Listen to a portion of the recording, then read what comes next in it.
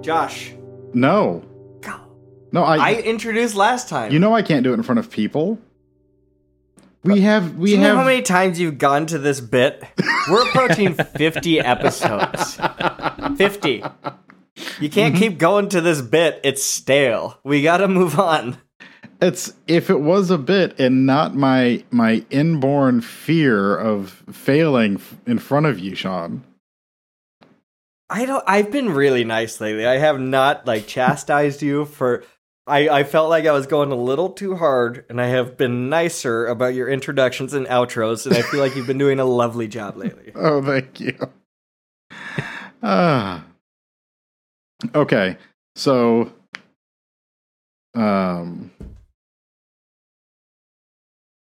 you've done this approximately 22 times. I could start it off if you want. Greg, please introduce the show. If I give you a... Please. Okay. Hi, welcome to Nashville, CA. Hold on, let's see if I can... your double feature, double weekly podcast? Okay. Very good. I was catching up on a few in preparation of this, so, you know. I love to hear it. Double weekly. It comes out every 2 weeks. Yes. That's a thing, right? Yeah. Is bi-weekly, twice weekly, or... We have two guests today. We have a returning guest, Greg, who you just heard. Hey, bud. Yes, how's hello. It going? Hey, how's it going, Sean? How's it going, Josh? Good. And with Greg, we talked about Drug War in the Raid 2. One of my favorite, dudes shooting people and fighting and getting shit done episodes that we've covered. Yeah, I was happy to hear you just talk about Drug War out of nowhere on the Friends of Eddie Coyle episode. Just bring it up. Remember how good it was? Yeah. It stuck with me. It genuinely did. And we have a new guest today, our friend Diane from the Trustees community. Hey, Diane, how are you? Hey, I'm great. How are you guys? It's wonderful to have you on the show. Thank you. It's great to be here. I've been really looking forward to this. There's a lot to unpack. There is. These movies are vastly different from each other. And I'm really excited for this conversation because I think we're just going to cover every single human emotion that could be covered across these two movies. Oh, they are different. I have connections between the two, I think, that I found thinking about it. Yeah. I was thinking of a few myself, as far as main character similarities. Awesome. I can't wait to hear it. So we are going to be talking... I orchestrated this Thanksgiving feast, and I was looking for people who are passionate about Ravenous and who love Ravenous, and I stacked the deck in my favor. I didn't want to have anybody on the show who was lukewarm on Ravenous. I just wanted people here who can appreciate it for what it is. And it just dawned on me today, I got two other Californians on. Oh, yeah. Which I think really, this is a California movie. Oh, it is. Through and through. 100%. I didn't even make that connection, but yeah, you're absolutely right. It is. I mean, they say obviously it is set in California, but I didn't think of it as a California movie, but I think it is in a lot of ways. Yeah, this screenwriter actually put a lot of little Hollywood things in there, like General Slauson. Mm-hmm. Oh, yeah. Okay. That's Slauson Boulevard. I wondered because I work just off of Slauson Boulevard. Funny. And so it's like, is that just a weird coincidence? But I didn't even think about that. It's a local Hollywood reference. Yeah. Yeah. And then after that, we're going to be talking about Midsommar, which was I presented Ravenous with a Thanksgiving feast theme, and the group consensus was Midsommar. And so which movie did y'all start with first? Which do you think would lead better to go into the second? Let's talk this one out, because I think it really could go either way. I started Midsommar and then went into Ravenous, only because I've watched Ravenous recently, and I figured I could flesh out my notes even if I didn't have time to rewatch it. And the director's cut of Midsommar, which is what we all watched, right? We went directors? Yeah. Okay. Yes, directors. Yeah, was approximately a day and a half long. Is that correct? 2 hours, 50 minutes, which is why I watched it first. I wanted to make sure I got my heavy homework out of the way, and then I could have my dessert of Ravenous, which is just like, after Midsommar, Ravenous felt like a light little treat to watch. Yeah, that's exactly it. I was thinking maybe Midsommar first, just because it's like you go from the heavy material into the light aperitif. I think typically that's the way we like to go with the show, is if there's a dark one and a light one, we start with the dark.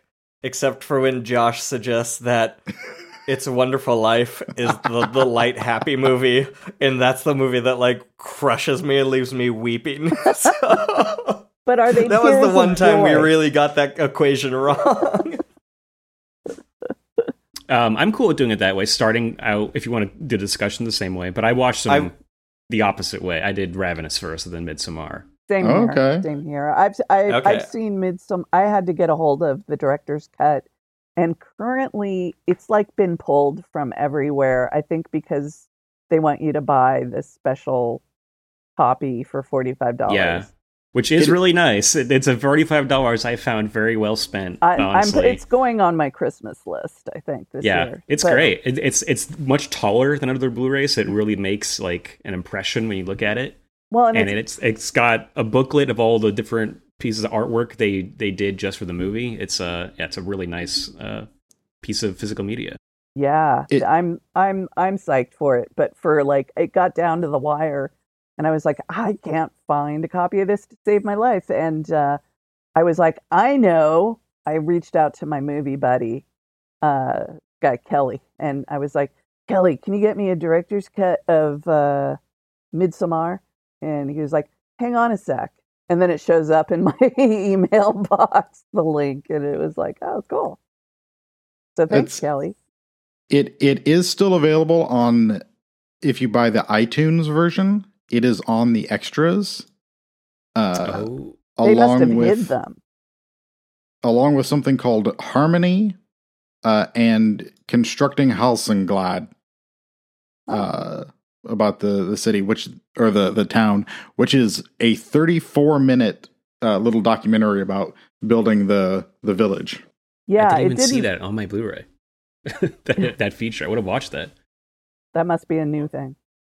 Both these movies, the locations alone, oh my god, make I think a great double feature of amazing sets and incredible mountain regions. Like, the backdrops of these movies and the vistas behind everything that's happening and all are beautiful. Both of them are Eastern Europe. Ravenous was shot in like Slovakia. Yeah, and just set in Sierra Nevada.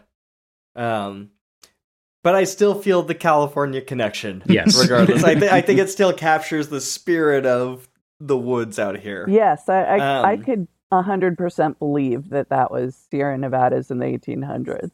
Like there's trees. Come on, what do you want?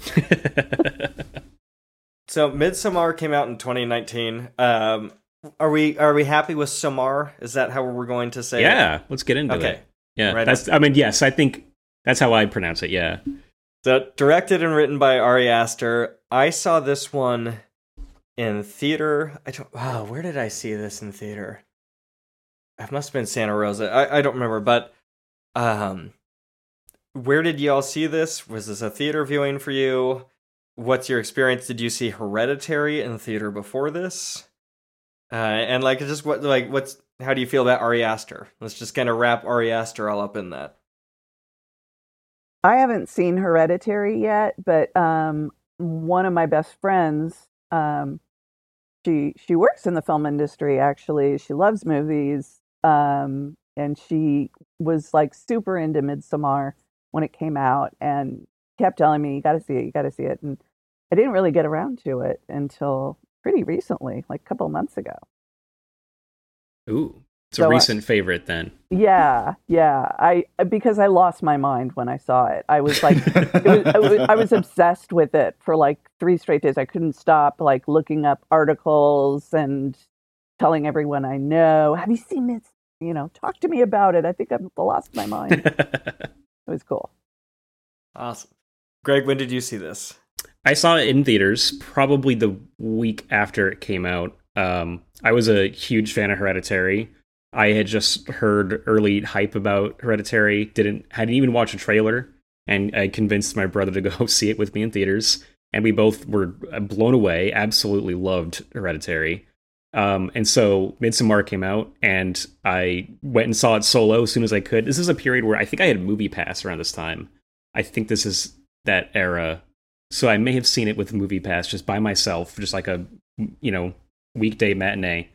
And loved it. And then I had to tell my brother, hey, I know you loved Hereditary, so please come see Midsommar in theaters with me for my second viewing. So I went and it's that thing where you're watching something you love so much. And I kept looking over at him, trying to gauge his reaction. I'm like, please, I hope you also love this. Because I thought this was so great. And he loved it too. Yeah, he was a big fan. I feel so insecure when I share something that I love with other people. Yeah. Which is why I stacked the deck in my favor with Ravenous, because I was too insecure to not. I can't defend that movie. I just want to share love about that movie. I can't defend it. That is why ultimately I didn't push harder for a Tobe Hooper movie to be picked. I was like, I want Sean to have a good time just the whole time. Yeah. I'm grateful. There's plenty of time to talk Hooper.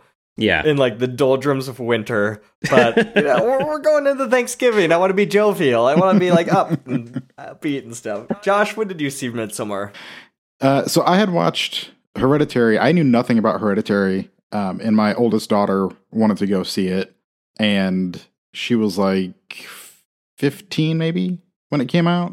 And I did not know that it was going to be such strong medicine beforehand.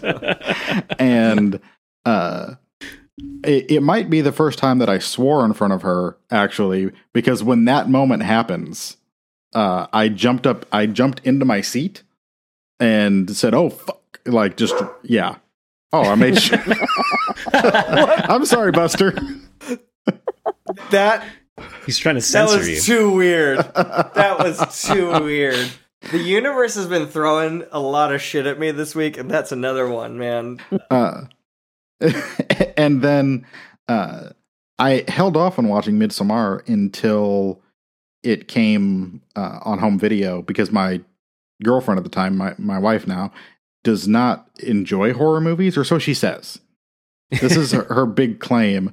But I think it's enticement for me to share something with her. Right. She doesn't have anything against them, but it's always an event. And so now we're watching Cabinet of Curiosities, and we watch all kinds of stuff. But one of the first horror movies I got her to watch was Hereditary, and then we watched this on 2 consecutive nights. Oh, wow. Oh, no. Yeah. That's a real test of her will there. Yes. She loves all of the themes that run through it, especially these two. She always picks up on that kind of stuff. And I'm just like, duh, there's a bear. That's cool.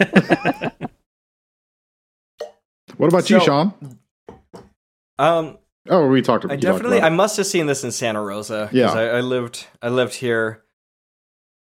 I see so many movies alone at Roxy that I must have just seen it at Roxy, which is my local 14 screen theater that I like.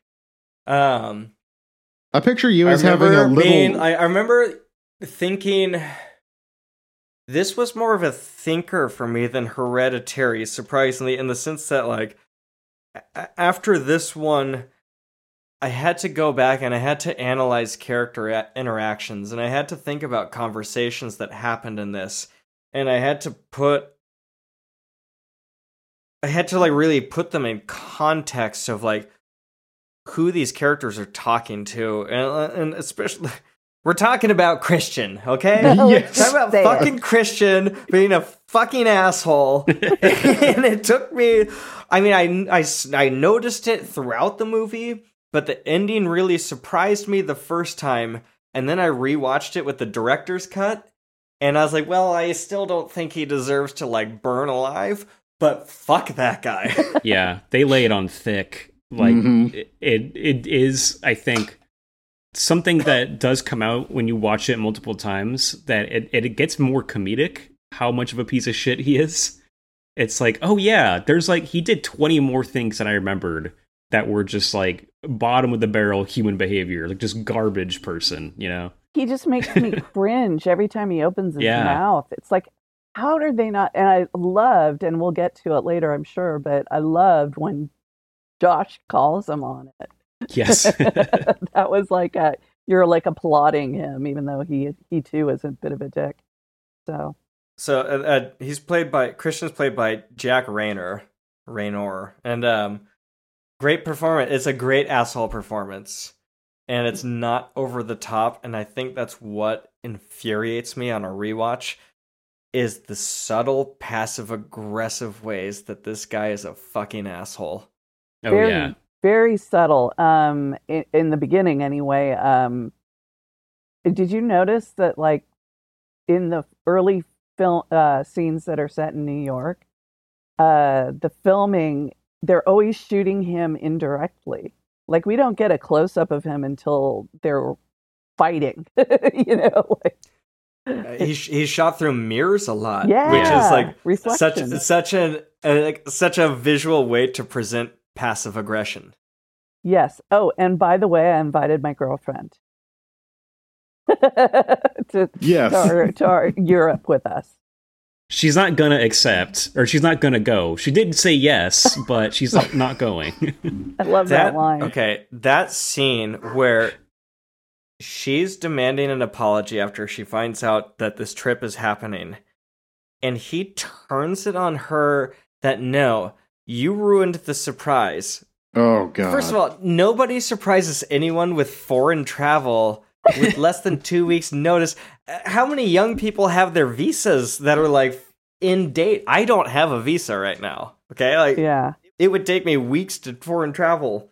But Yeah. then the fact that she ends up apologizing to him at the end of this conversation made me just pissed off. It grosses me out. He does that so often, where he plays victim in a way, and she totally buys it every time. You know, until he actually is the victim, and she doesn't save him, which is, I think, great.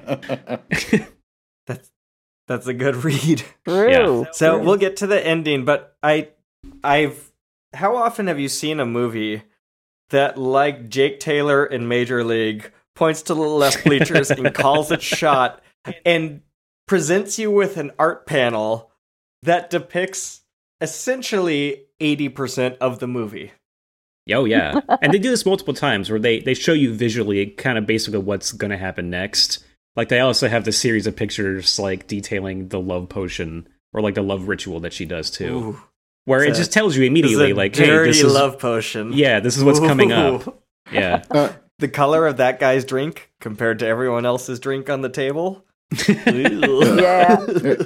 I was like, when I first saw that tapestry, it made me really nervous because I wasn't understanding that she was trimming her pubes. I was like, is she stabbing herself in the vagina? I don't want to see that. I don't want to see a girl do that to her hoo-ha. No. So,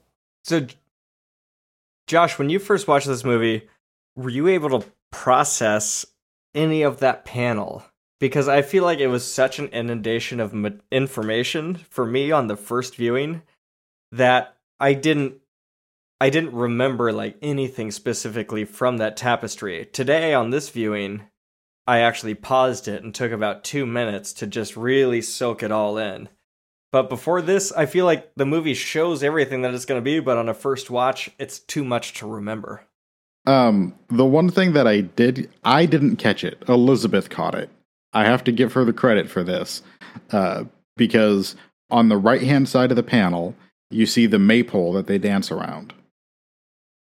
And she pointed out that maypole because it looks like a dick and balls, and she thinks that's funny.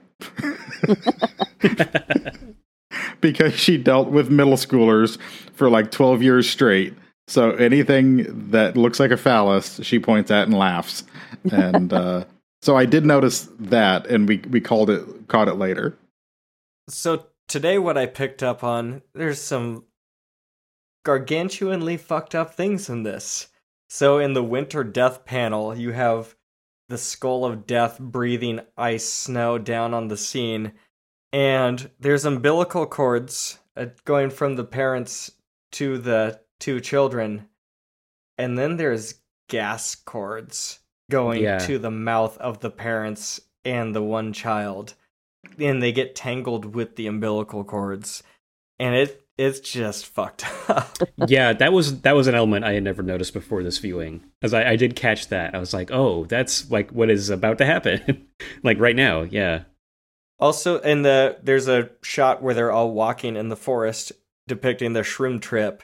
And in that one, all the trees are shroom-shaped. Mm-hmm. Ooh. Ah, didn't know That psychedelic element adds so much to this movie, too. I think that's a really fascinating factor in all this. Let's talk psychedelics. Who here has done mushrooms or acid or anything? Because I think this movie does a really fucking good job representing the visuals. Yeah. I will answer by saying both questions at once and both things at once and say yes. There you go. It does a great job, and I have. Yeah, the thing I remember the most from the few times is that like it really captures the texture of things. When you see a close up of someone's face in this, when a character is tripping, and you can make out all these micro details in the texture of their faces, or just objects or trees and things like that.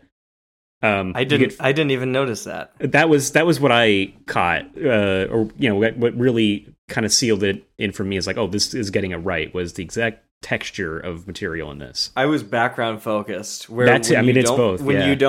When you're on Sykes,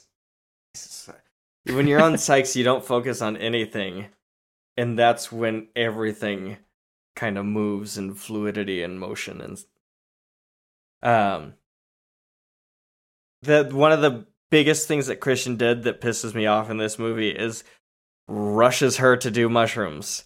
You have all the time in the world. You haven't even put your bags down. You haven't gotten your bearings set and setting. You gotta get your mind... I'm sorry, hold on. I gotta take care of this dog. I think he needs to go out or something. Aw. I feel like I should have done shrooms in preparation for this podcast. Yes, I was never brave enough to go into psychedelics because I've always been too scared of a bad trip. It's still nerve-wracking, even having done it previously. It's still, for me, that's why it was a long time ago thing. Yeah. You know? Well, I have epilepsy, and when I was younger, I'd had seizures, and I just would do anything to keep from having them again. And I didn't like the idea of being out of control of what I'm thinking. Or seeing. So I just kind of didn't go there. But I enjoyed this representation of them. Kind of gives you a good feel for it. It's accurate. It definitely gets you. It gets the visuals down for sure, and just like the disorienting feeling. Yeah, that's having bipolar. I didn't know for years what was up with me, but I knew something was up. And I was always scared to be out of control. And I think, in retrospect, probably a good idea. And then once I got on meds, they were like, yeah, you shouldn't do anything fun, essentially. Oh, man. Yeah. So it's been pretty dry for the last few years. Yeah. Understandably. But on the other hand, if I do forget to take some meds, my blood pressure drops really far and things start to get woozy that way. So I've got that going for me. So you can get, yes. you call it, expand your consciousness in a different way. Yeah. Yeah. It's my legs and arms start getting longer sometimes. It's great. I'm sorry. My dog's very old and, he needs a lot of help these days. Set and setting. You gotta get your mindset right, and you gotta get your setting right, which means mindset. When you first arrive to a new place, you're stressed out. It's weird. You don't even know where you're gonna sleep that night. You don't even speak the same language as the people there. Yeah, like in this setting. case. Don't trip near people who, when you wander off, are going to be cackling with laughter in your direction. Bad setting. these are things that you don't do when tripping, and this is why what's the Joker character's name? He's depicted with a jester hat. Oh, Mark. He's Mark? the most annoying of all the friends. Yeah, Mark. Mark. Fucking Mark. Fuck that guy. Big Oh, guy, Mark. am I right? Mark pisses me off more than I think any of the others. Oh yeah. Oh, he's I mean, terrible. it's perfectly cast too. I really like that actor. I think he Will Poulter, Great. right? Yeah, Great job. He nails it. I mean, they're going for so annoying that you are very happy when he is let off to be killed. Can we talk about his death though? He's off. It's Can kind we of just, underwhelming. Jump forward to him. Where did the Leatherface come from in this movie where somebody's wearing his face as a mask? Well, Where did that come from? apparently it was a thing. Ari Aster had one of the, when he researched all the, weird Nordic myths and customs and, well, not customs, but mostly myths and stories of Vikings and things like that. Loosely translated, they are necropants. Whoa. I know. I'm sorry, I what? love that I wish term. I could remember the. I wish I could remember the actual Norse term, but it translated to necropants, and I just loved that so much. I was like, that's going to be my new word. Oh yeah. So- I'm disappointed they didn't use that in the movie. I know, right? But I love that. That's incredible. Yeah, that whole scene with the, Mark's face. I had to rewatch that and then look it up later online to determine exactly what was happening. Like because you also hear the moaning at the same time from the Oracle, I guess, in the corner. Right, And Ruben. Yeah, and it took me a while to put okay, we don't really see him at all, but we're hearing him reacting. And Right. So that was, I was like, so who's that? Who's wearing Mark right now? And I figure it's Ulf, right? The guy who got super The guy pissed at him. Yeah. To pee on my ancestors. I think so. Also, too, Sean, you said it there. Like, why that scene happens is that it is a very explicit Texas Chainsaw reference. With the being a concussive hammer kill and then the twitching of the body afterwards. This movie has so much in common with Texas Chainsaw Massacre. Just the basic plot of these friends on vacation being lured into this isolated community, essentially. Being brought for nefarious purposes to eventually be killed. And it's about that sort of the setting of Texas Chainsaw Massacre, that isolation of this deep in the heart of Texas. This, like they say it, this is like way, way north of a major metropolitan city. Nobody has been in contact with these people in a long time. There's no documentaries or books about them. They're completely isolated. Mm-hmm. And it's the idea of what people turn into in that kind of extreme isolation too. Mm-hmm. I love that connection. Yeah. And hey, you can also apply that directly to Ravenous as well. That's one of the connections here. Wonderful. Yeah, isolation for sure. So, what do you guys think about one of the articles that I've read about this was it talks about the sunlight. Like the thesis statement is the never-ending sunlight that drowns everything except for one scene in the director's cut. I did call that one out as soon as I saw it. But what do you guys think about that? Like moving from the dark, wintry world to this warm summer world and the never-ending light. I think with the title too, just like the summer season, right? It's the middle of summer. It's typically it evokes like a brighter, sunnier sort of feeling and aesthetic. And I think summer is a time after spring. Plants have bloomed and are growing, right? And just like all forms of life, it's all sustained by by the dead. We get plants take nutrients from dead matter, right, and grow bigger. And this is kind of a movie about death and rebirth and things like that. So I think that's for some reason that's what it brings to mind for me. Yeah, for me it's definitely, you get that feeling of, summer is, time of new life. Well, it's sort of, that's spring really, but really the thing that struck me is we don't actually ever see the sun, you know, the sun itself. There's one shot where you get it behind the clouds, and that's in the director's cut, I think. Oh wow! But the entire time you don't see any actual sun. So did you see the sun in the tapestry? It looks like a lunatic. Yeah, which is ironic to call the sun a lunatic, but it has like bulging red, like crazy granite, like fiendish look on its face, like it's going to burn the world. Well, it might yet. But yeah, I thought that was interesting that we never actually see it. So, and all these kind of terrifying things are happening under sunlight as opposed to I was going to say natural death. It wasn't natural at all, as opposed to the opening scene of just winter, death, murder, suicide, and then we end with sort of a murder suicide as well. So I like that from our perspective. We, along with Florence Pugh, Danny, when she sleeps through the 3 hours of darkness or whatever. So we, as the audience, also we miss our chance to experience any kind of darkness, and so this daylight is just punishingly present. When they're tripping at 9 p.m. and the dumb guy's like, how could that be? That can't be, blah, blah.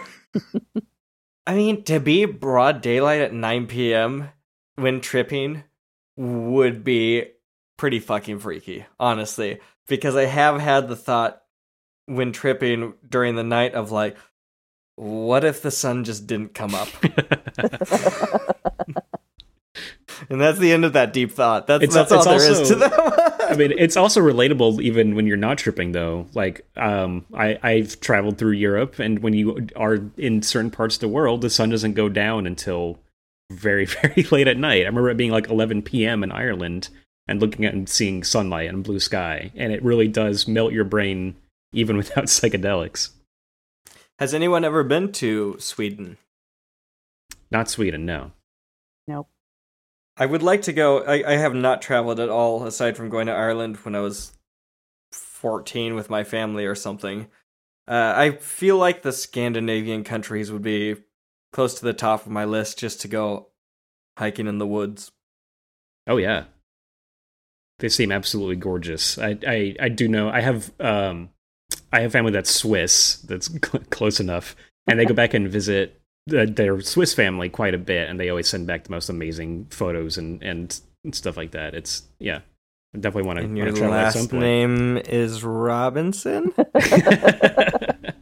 Close. I'm glad almost. You said that, because I was like, don't make a Swiss Family Robinson joke. Oh, Diane, the floor is open for bad jokes, please. I will set the floor. I will set the low bar, and anything you say will definitely be above that, so don't worry about that.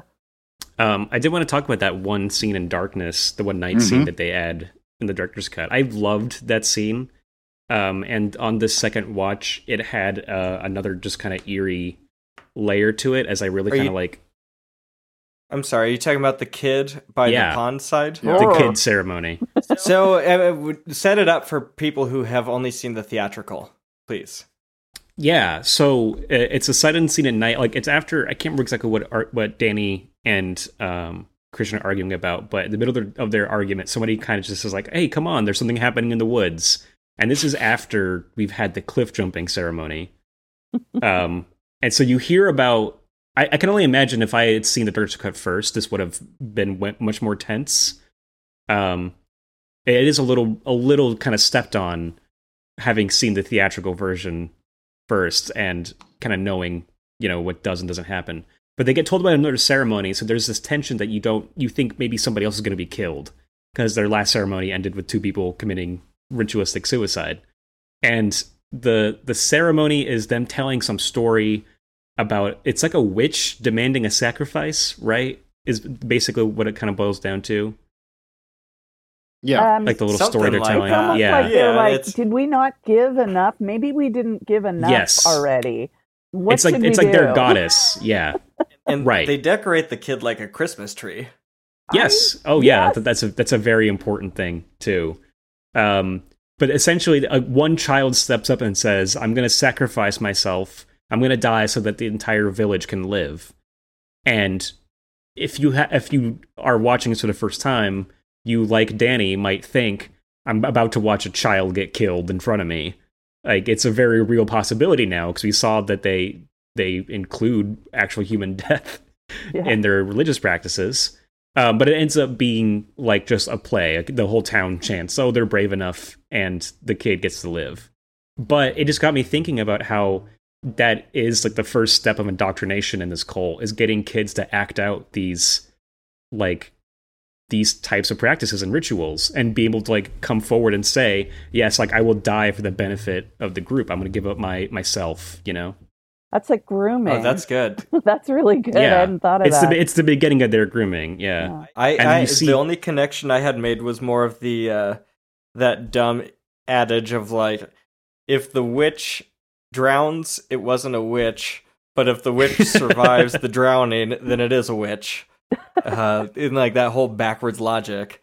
But I love that take of the indoctrination that suicide will be inevitable unless you die. It's honorable, luckily, right? beforehand. Yeah, exactly. Yeah, and it's kind of the heroism that they are trying to get the children and others to accept.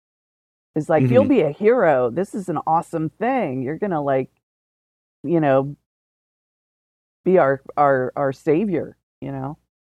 Exactly. Yeah, and that Christmas tree element too is really. I'm glad you caught that, because it's like, I think it's the scene before that Christian has started to like interview the people of the cult for his not thesis. just the people.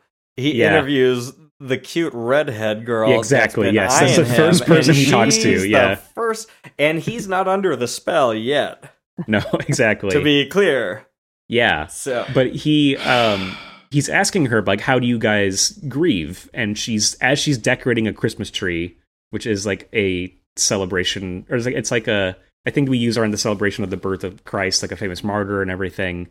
And like, I've always kind of heard that the Christmas tree in some way is supposed to represent the cross or something. But as we're decorating a Christmas tree, it says we both grieve and celebrate, which is also what we do in Christianity, right? Like, we celebrate the life of this martyr who gave himself up for us. And then you immediately have a play about a similar situation. So it's also kind of going back to like the foundations of Western civilization being built on these sorts of ideas. Well, and also the appropriation of pagan, you know, winter solstice practices. You know, I think that's where the Christmas tree comes from. Is like, oh, well, we need to make this Christmas now, so we're just going to keep the tree, but we're going to work in a whole bunch of, you know, Jesus stuff into it, if that's cool with you guys. So, yeah, it's kind of like coming back to the original winter solstice meaning, pagan meaning, I guess. But yeah, it seems like they touch on all of that a lot, and it's jarring too, because we recognize things that we grew up with in you know, Judeo-Christian life here in America, and then you know, it's kind of jarring, and then reminds us like, oh, this is all built atop of pagan culture. So we've talked a little bit about the psychedelics, and we talked a little bit about the disorienting nature of the light. What about Danny? And she seems to be having dissociative episodes. That full body thing that she does, and the tension and then the exhaling. That's something that I am very familiar with. But the way that it's transferred, and you see everyone else breathe out that that they do. Yeah. Like the gas. Yes. What is the connection here? Diane, what is this connection that is happening between I think they're coming in, they're syncing with one another. And so like when they teach her to do that, it's like you're part of the, it's almost like all the individuals make up one being. And that's why they feel everybody's pain, or at least they pretend like they do. Sometimes I feel like it's almost like mimicking. Yeah. It doesn't. That is another thing that is another aspect that kind of got comedic for me on this watch, is the idea that we're sharing each other's pain. So us like screaming and beating our heads into the ground is the same as you burning alive in this thing. It's almost mockery of like, I feel your pain, like, but you're not actually feeling anywhere near as much pain as they are.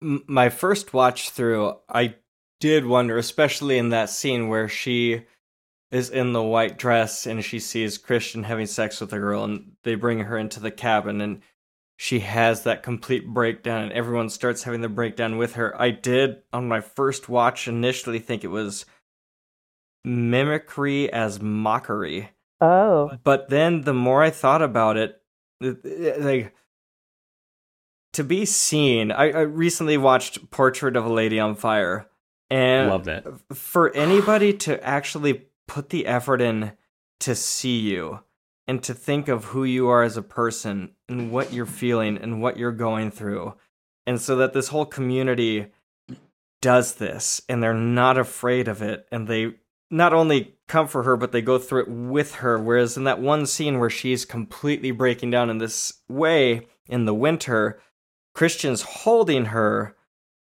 but he's only holding her. He doesn't seem to be experiencing any emotion with her. He's not going through it with her. He's just holding her. And so, you could question the validity of it, but I understand, especially her coming from the relationship that she is and everything that she's gone through, why this cult would absolutely pull her in. Yeah. That scene with the there's women. There's a lot to be... Oh, sorry, go ahead. Yeah. There's a lot to be said for this movie's like very convincing portrayal of like a cult that people could get into, and espousing ideas that do appeal to people who are feeling maybe isolated and lonely, which is what cults are great at preying on. And so and when you also factor in one of my favorite aspects of the director's cut that was added back in, you have Josh's book about the hidden Nazi language, right? Of the Uthark or something like that, I think is what it's called. Yeah. The ruins, yeah. Which is such a big addition into this, to even make that connection lightly between Nazism and these people. Like, it adds so much to like the context of this movie and what they're doing. Mm-hmm. Yeah. That's interesting, because I was really very surprised on this viewing. Like, the fuck is that guy doing carrying around a Nazi book? Yeah. And all these scholars who are carrying around Mein Kampf and stuff, but saying that they're doing it in the name of academia. Yeah. It does a lot for Josh's character, too, for me. Because if he is aware of what this cult is and what this kind of like, what these rituals and what this sort of like, what this culture kind of leads to, that kind of changes, like, colors his character a bit differently. Like, is he here to explicitly, like, reveal, hey, there's this, essentially, the secret fascist cult living here in Sweden, and, like, this is kind of like an expose on it, Well, we see that he is well aware of the suicide of the older people, that pact and that ritual. Yeah. And he's smug and arrogant about the fact that he knows, and he's not going to warn his friends. He's not going to warn his friend who just lost her entire family to murder-suicide. Yeah. He's not going to warn her. He's going to let her come to the crowd and witness a double suicide. Mm-hmm. Yeah, it doesn't make him a better person, this reveal of like he may know about some of this cult's habits, because yes, he does not warn anybody. It makes him worse. It makes him worse because he actively brings them into like a deadly situation. And I think Danny says it best in one of the argument scenes that's added in, but she says, like, you guys are a bunch of opportunistic grad students. Yeah. Like, and, why do you think they allowed you in here? Yeah. Josh, did this remind you, these characters, of Virginia Madsen and her friend in Candyman? Oh, definitely. I mean, anytime you have a grad student in a horror movie, like, that has to be the connection. Or when I hear about grad students like overstepping their bounds in general, which is, quite a common thing in academia itself. And the exploitation that there's the fine line that everyone is treading in this, where there are scenes where I feel like the students, the visitors are all kind of colonizers. Then there are scenes where I'm like, okay, they're being taken advantage of the whole time. They're being set up for the slaughter the whole time. And like, you never quite know which way to go. And I feel like the same way in Candyman, where is she the key to him? Is she actually his reborn love? Is she going to be the savior in the end? Or is she just an excuse for all of this to continue? And I feel like those threads kind of go through both things, actually. Yeah. And he shuts the conversation down with that point. Just thinking about it for a second. Just backing up a little bit to the scene with the women and Danny crying. This scene really blew my mind. The first watching of it, I was just watching on a stream at home, and I was like, this is beautiful. I don't know, because every single time she's had to cry, she's felt like crying, she's had to stifle it, go in the bathroom and like isolate herself, and cover her mouth. And here she is, embraced by a circle of women, and maybe they are just making her sounds, but they're trying. They're there for her, and they're basically, whereas Christian was like, he's like in a Seinfeld episode, like, damn, I was about to break up with her, and then her whole family died. Now she's sobbing in my lap, and we're never going to have sex again. Like, it was like that. You can see it on his face. He's like, oh shit, how long do I have to do this for? And but here are these women who she's never really had much of an exchange with, but they are accepting her and her pain and her and experiencing her crying. And I was like, who doesn't want that at one point in time or another? Like, can we all just sit and cry? Yes, we can. I mean, there's very few moments. So what do you think of... Sorry, go ahead. No, go ahead, Dan. Just that there's very few moments in life where you feel that level of pain. And those people that do embrace you during it, they're the ones that are, your chosen family, or maybe your real family. I don't know. And you kind of get that feeling then with her. It's like, oh, they're not going to kill her. Because that entire movie, I've been like waiting for the Wicker Man 1-2 punch or whatever. And it turned out to be a breakup movie. Yeah. Interesting. I don't know if... I don't remember what my suspicion was, if Danny was going to be exalted or to be the victim, Wicker Man style. As soon as she won the May Queen. Well, yeah, because we never really know what happens to all the past May Queens, which leads me to a question, an honest-to-God question about... So this is a Midsummer festival, and we gather that it happens every year, but this particular thing with the sacrifice at the end only happens every 90 years. Right. The timeline in this is kind of odd. Yeah, I was confused. I was like, because Pele also mentions that his parents died in a fire, right? Which I always thought is supposed to mean that his parents were sacrificed. But if it only happens every 90 years, that's not possible. Like, exactly. Unless he is that old. At some point, I thought I heard the word 9 years. But then later, I think I heard 90. Yeah. So I think it's definitely 90. Yeah. I was also confused by by the timeline here. But what do we think of Pele as basically the honeypot out there? I think selling a utopia to naive grad students, and then receiving the acclaim and getting a special headdress because he brought the most victims to camp, and he got the new May Queen, the new blood. So, oh yeah, I think he's this movie's version of the hitchhiker from Texas Chainsaw, making that connection too, right? Yeah. And I think that that actor is very good at being convincing. You actually believe that he has sinister motives, but you don't get like a sinister feel from him ever.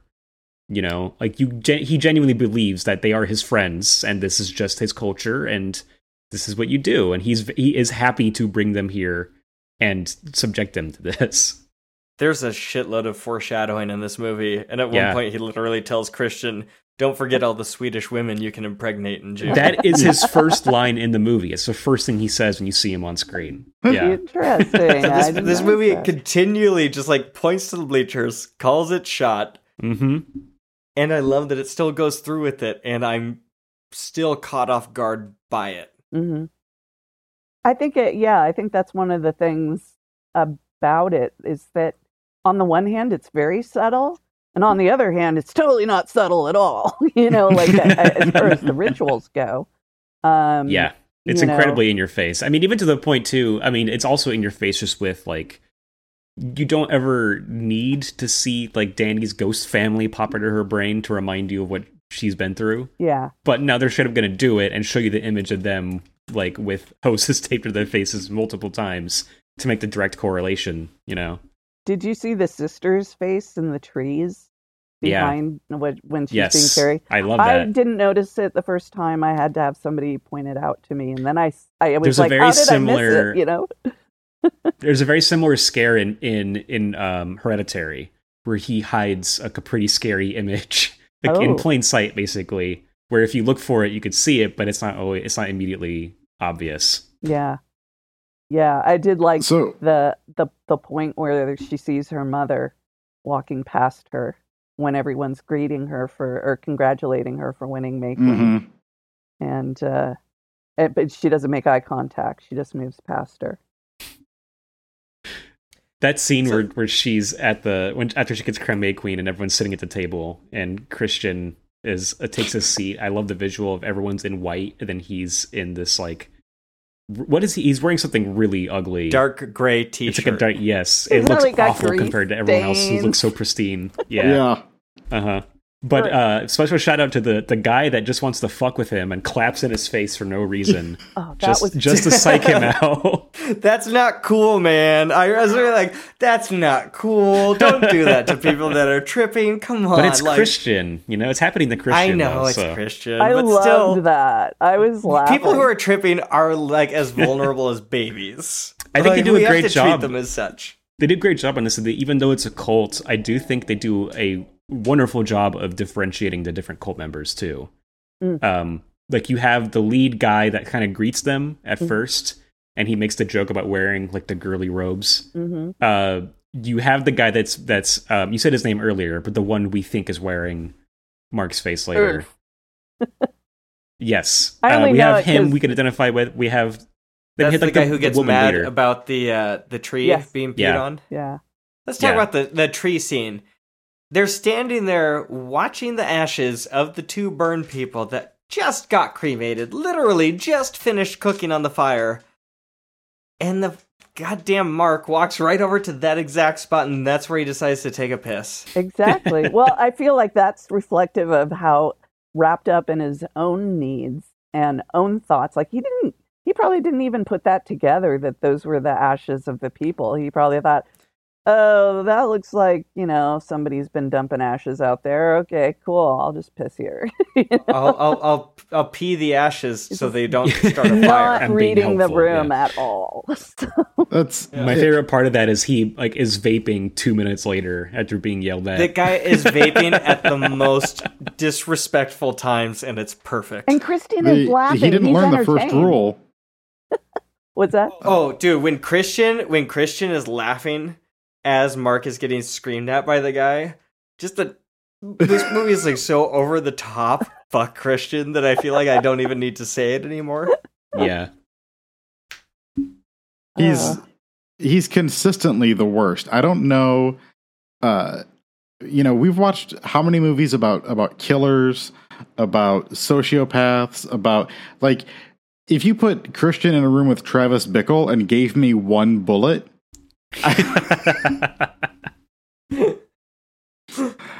But is it because is he ever truly confrontational in this? Because we see even as he deals with who's the academic guy from the Mike Schur show from The Good Place. The Good Place.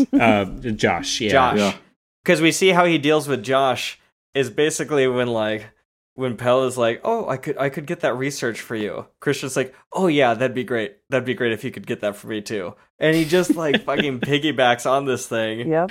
And then when Josh actually wants to collaborate, he chews him out. He's like, "Oh, well, now you want to help." Yeah. Yeah. He's such a baby, like in toddler man, basically. Christian. So is everybody brought here? Are they brought here specifically to be sacrificed, or are they brought to see if they need to be sacrificed or if they could possibly join up? Because they talk about that there's been inbreeding and that they try to bring in outsiders, which is, not only foreshadowing Christian and a teenage girl, which I did not catch until this time. Yes. It's even more upsetting. Yeah. Yeah. She's young. With her mom right there. Oh, God. Holding her. I'm sorry. I do think there's... Go ahead. Sorry. Go ahead, Diane. No. I was jumping a little far ahead. There's that couple, the side couple, the sexy, hot 22-year-old couple that are on the side of this movie. And I do get the feeling that they are trying to indoctrinate them into it. I don't think they want any of these dipshit Americans aside from maybe Danny. But they do seem to be maybe into that couple. They want... I think part of it is that there's a system of eugenics in place in this, right? They're kind of selectively choosing which people to bring in and breed. And I think it's not nothing that the one person they choose is like a white, Nordic fair-skinned, fair-haired. Yes, exactly. So it's possible, I think, that Mark, if he hadn't been such a disrespectful dipshit, may have also been selected for this. I think the other guys had no chance. I think they are purely there for sacrifice. Because, I mean, that young couple, they don't... I mean, I guess they do yell out at their ritualistic suicide, but they don't do anything else really, offensive, on the level of Mark. And yet they get trying killed to anyway. leave, right? Yes, or Josh, yeah. They're just hitting the panic switch and trying to leave. Yeah, I feel but I think I got the feeling that they were doomed either way. And they're not letting anybody leave, basically. So I don't think they would bring anybody in that they weren't willing to off in some way. I mean, if Danny had insisted on leaving when she originally wanted to, I think that's why Pele took her aside and talked her down, because he was like, "Damn, no, you're my girl," So that's a great point. Yeah, I feel like I didn't even think thought. that he's trying to talk her out of execution. Yes, he's trying to save her in his own weird way. I mean, that's something that the director's cut does really well. Is that it makes Danny much smarter, because she brings up that point of we just watched these people commit suicide in front of us. They don't want people to know about this. So why do you think they brought us here? Yeah, and it makes her so much of a smarter character. Yeah. Because I feel like I had seen some criticism of the theatrical cut talking about her motivations not entirely tracking, like some people didn't fully buy it, you know? But I think that scene actually fleshes her out and actually makes her a more perceptive character. Yeah, I don't recall the theatrical cut specifically, but I do recall after watching the directors the first time thinking, this is a more fleshed out version of the movie. And I think it's pretty easy to say this is the complete version and in an easy recommendation for me. Yeah. It doesn't change anything. It doesn't change the tone of the movie. It just adds context, and none of it feels overtly like superfluous and excessive. Yeah.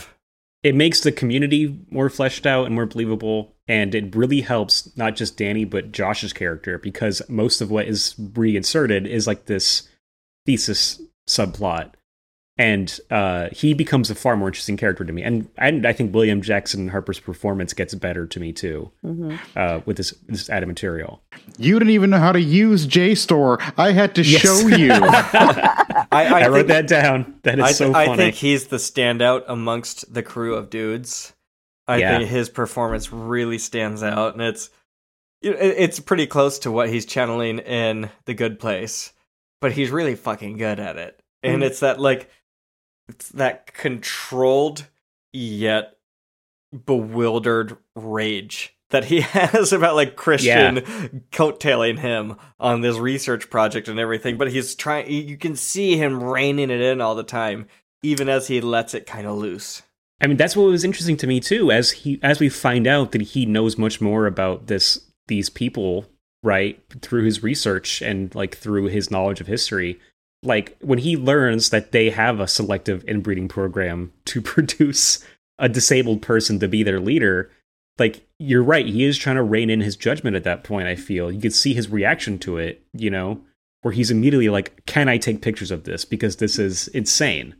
And they pick up on that and kill him for it.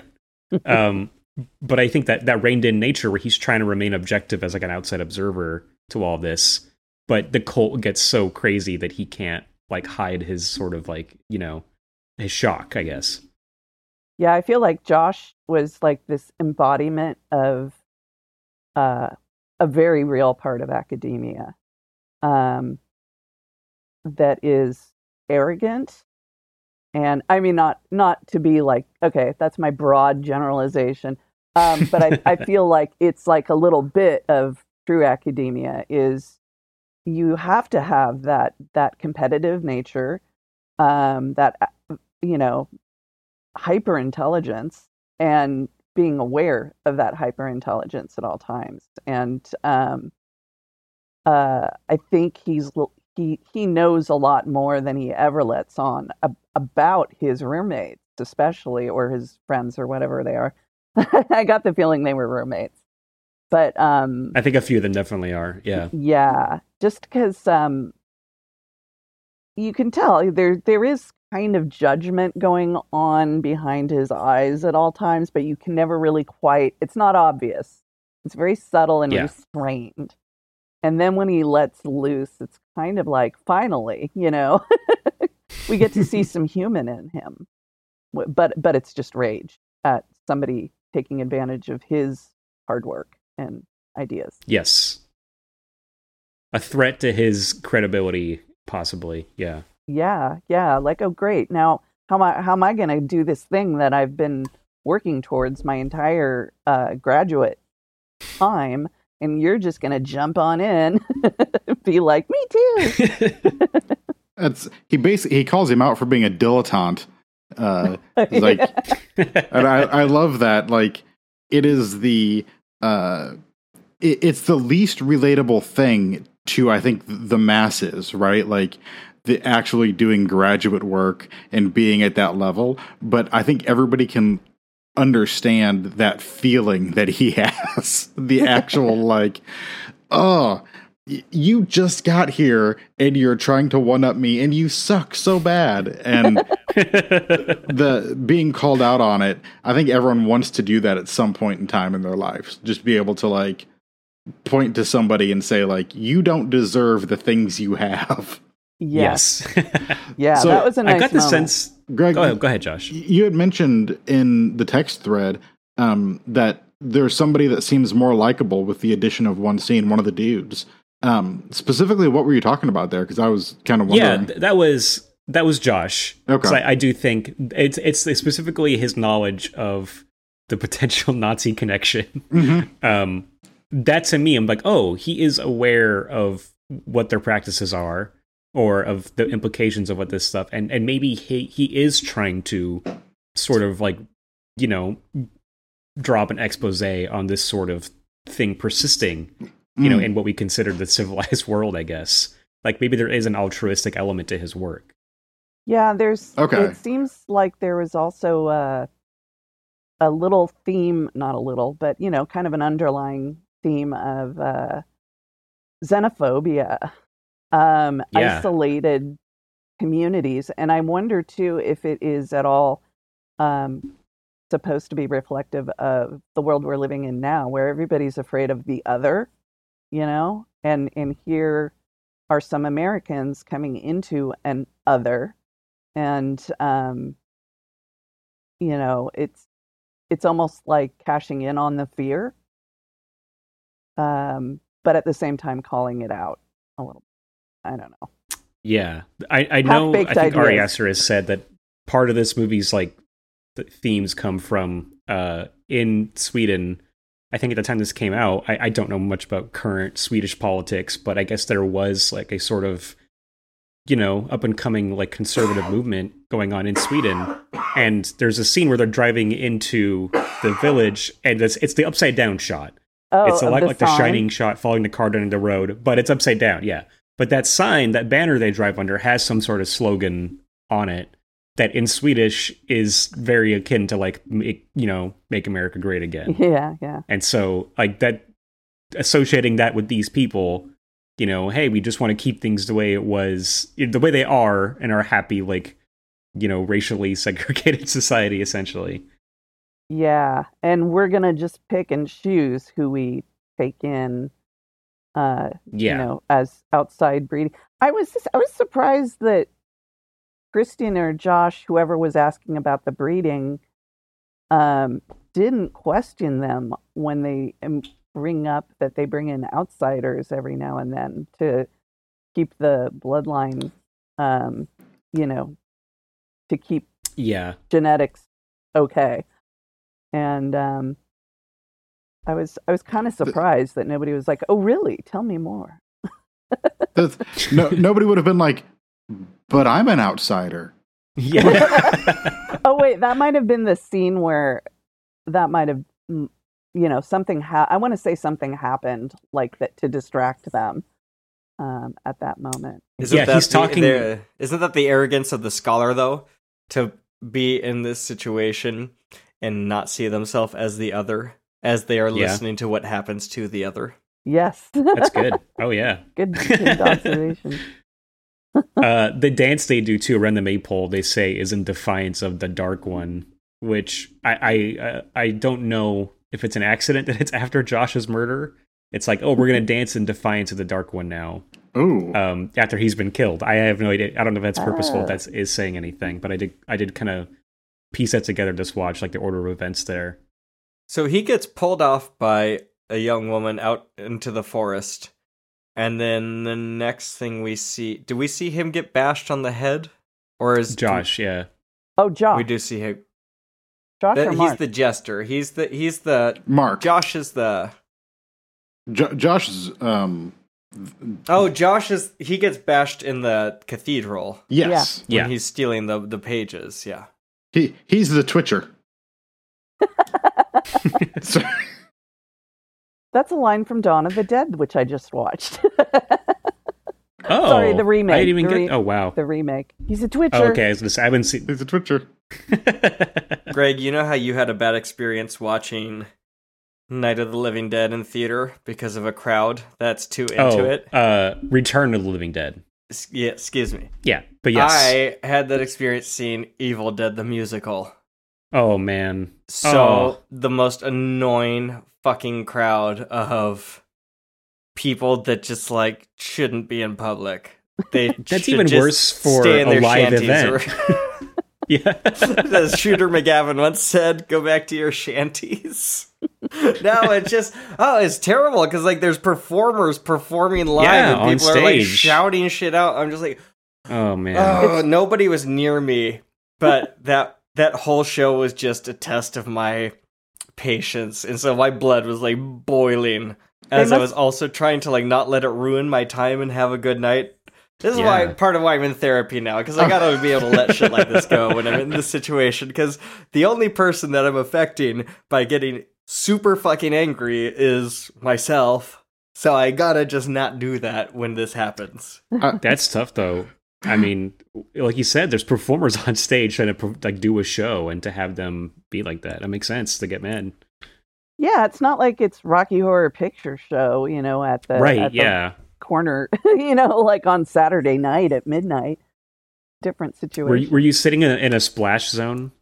No, and the splash zone was pretty fucking lame, to be honest with you. There wasn't like chunks of gore from the chainsaw effect. They had like a sprinkler set up, just like misters that would like turn on at random times. And then at some points, the cast just had like super soakers of blood that they were spraying on people. It's like, wow, it was like it's the Waterworld stunt show or something. It was not a big production. I'll put it that way. But I had a lovely date with my married friend, who's a very tall man.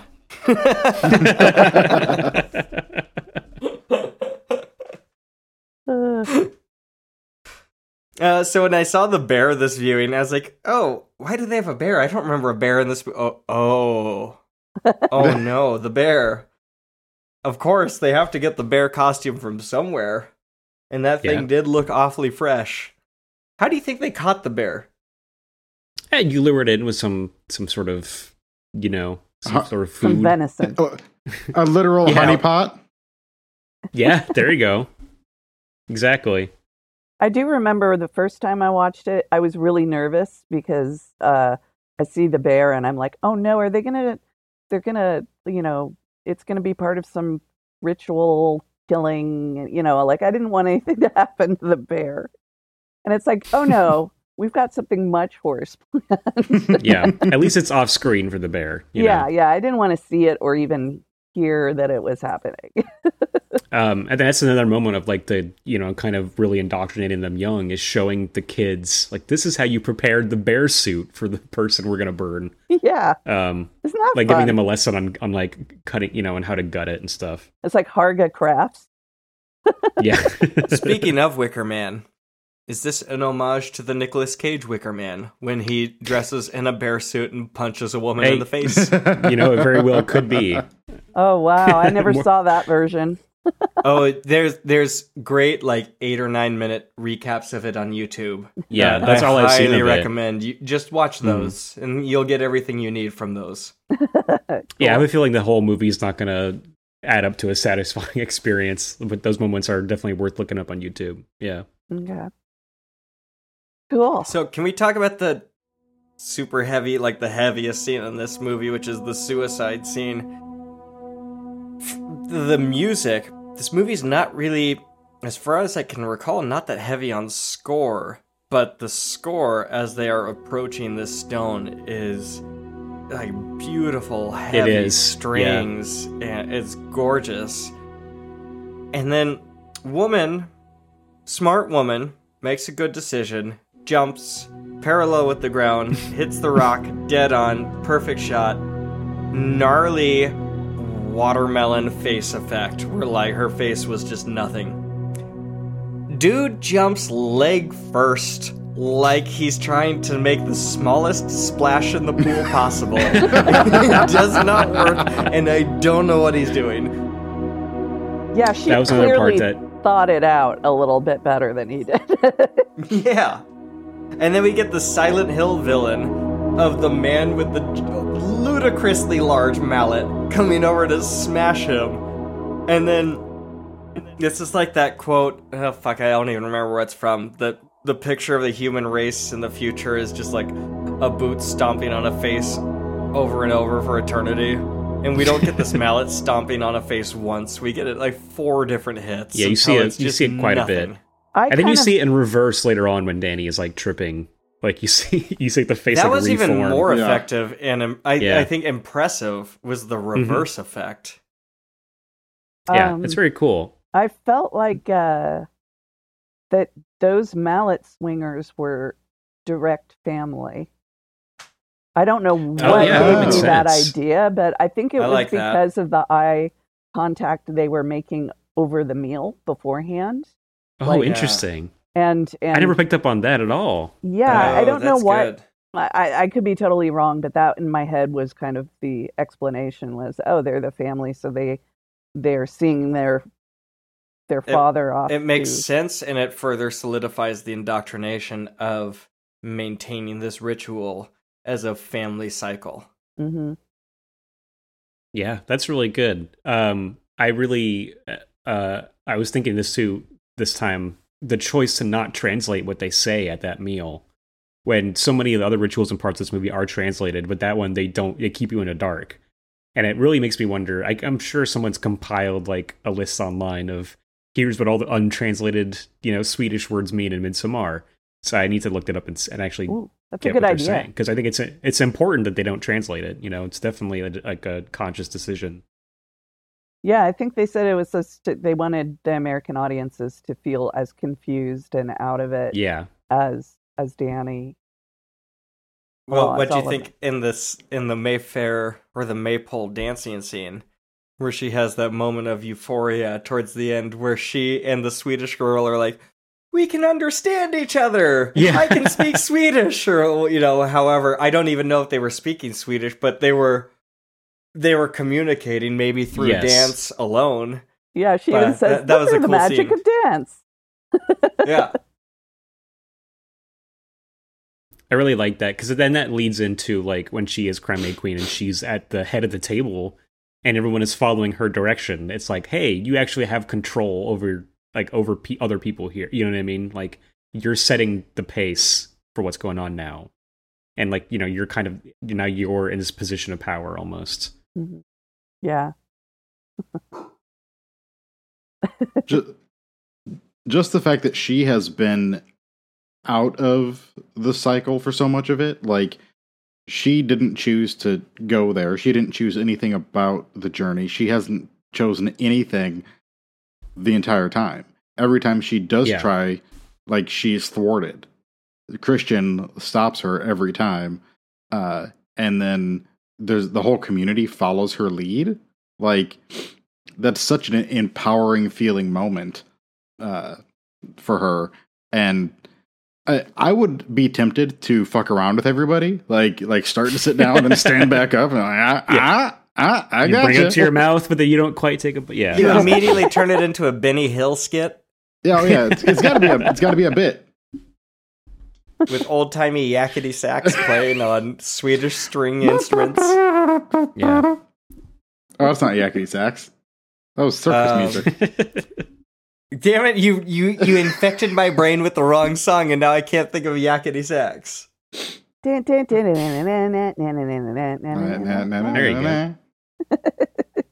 go. Thank you, Diane. This is why I want to replace Josh on the show with you, because you can fill me in with these songs. Oh no. So, what do we think about the love potion number 9 that Christian's put under with the girl's pubes and drops of her period blood? And I mean, he's clearly shown to be disoriented.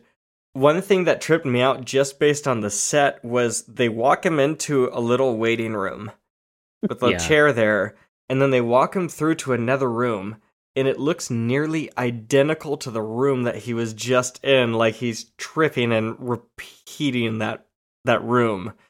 How fucked up do you think Christian is during this?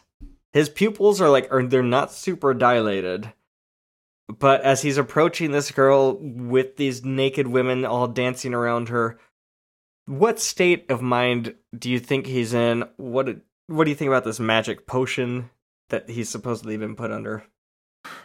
This was one of my big questions, because I didn't entirely like their treatment of him during this part. Like, I want him to make that. Creepy. Yeah, I want him to make this transgression totally on his own, and it doesn't seem like he's acting entirely under his own volition at this point, and it's just a little uncomfortable. Like the fact that they drug him, coerce him into sleeping with this, specifically procreating with this woman.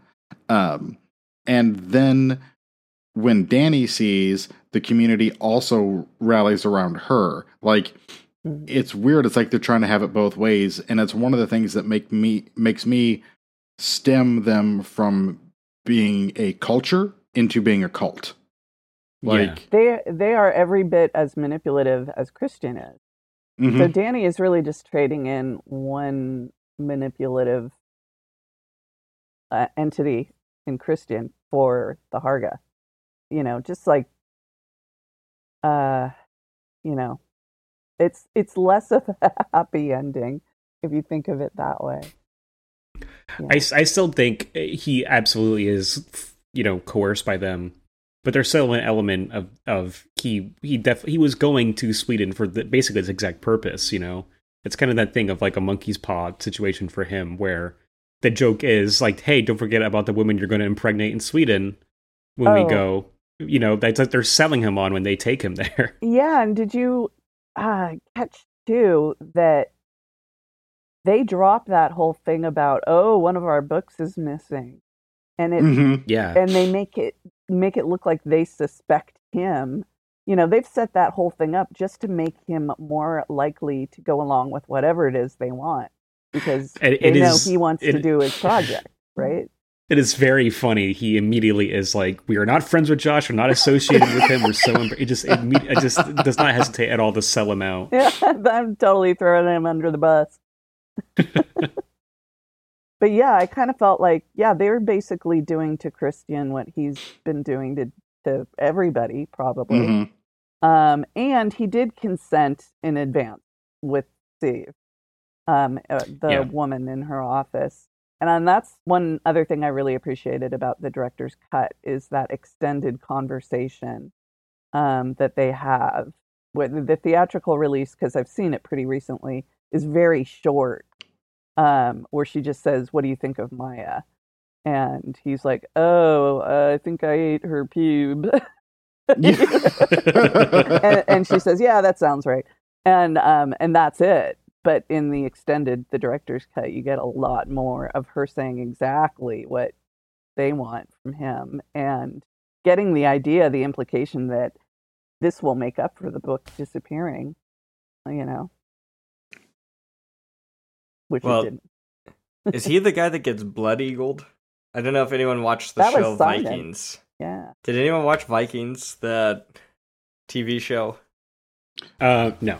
I haven't seen any of that. No, but I do know this is a real practice, I think. Yeah, and so there's a scene, it's a gnarly fucking scene they set up where there's a Jarl of a clan who's been taken over, and basically they say, "We're going to blood eagle you, and if you don't scream or make a sound, you'll go into Valhalla.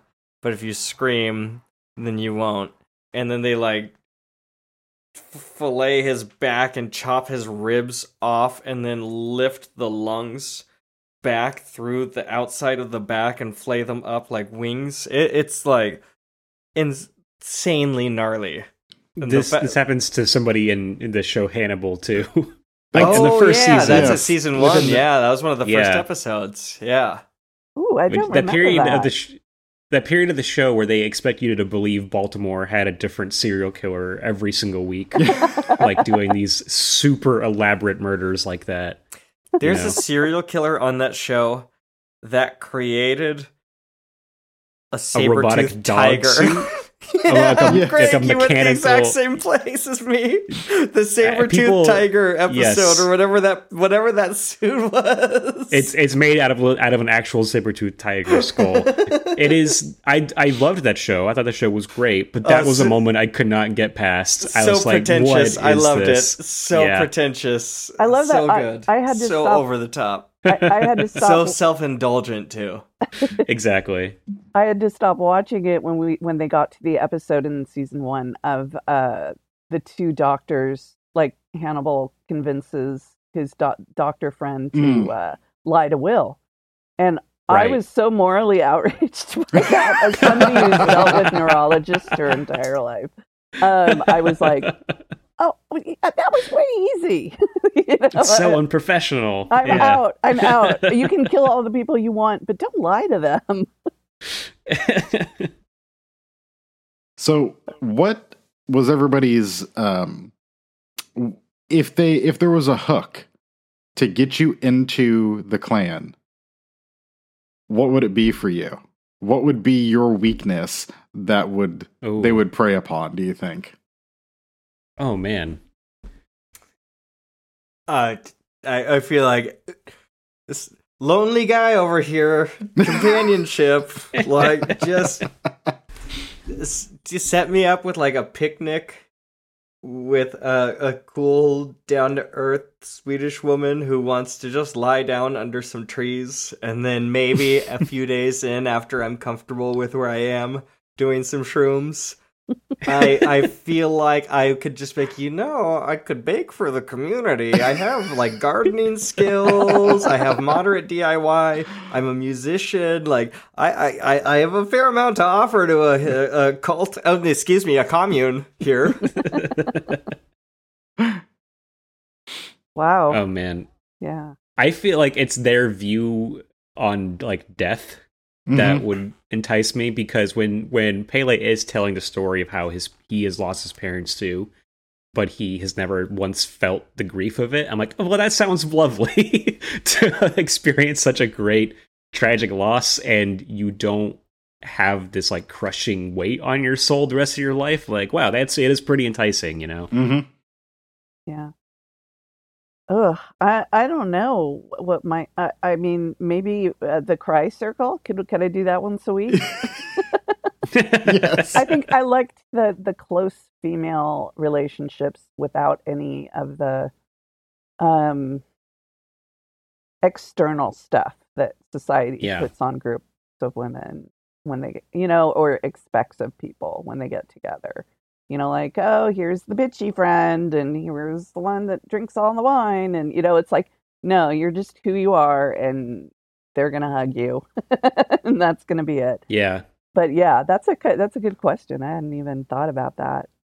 I think for me, as soon as they get back and Pele sees his friend that he calls his brother, and they hug, that masculine affection and the ability, like, that wall isn't there.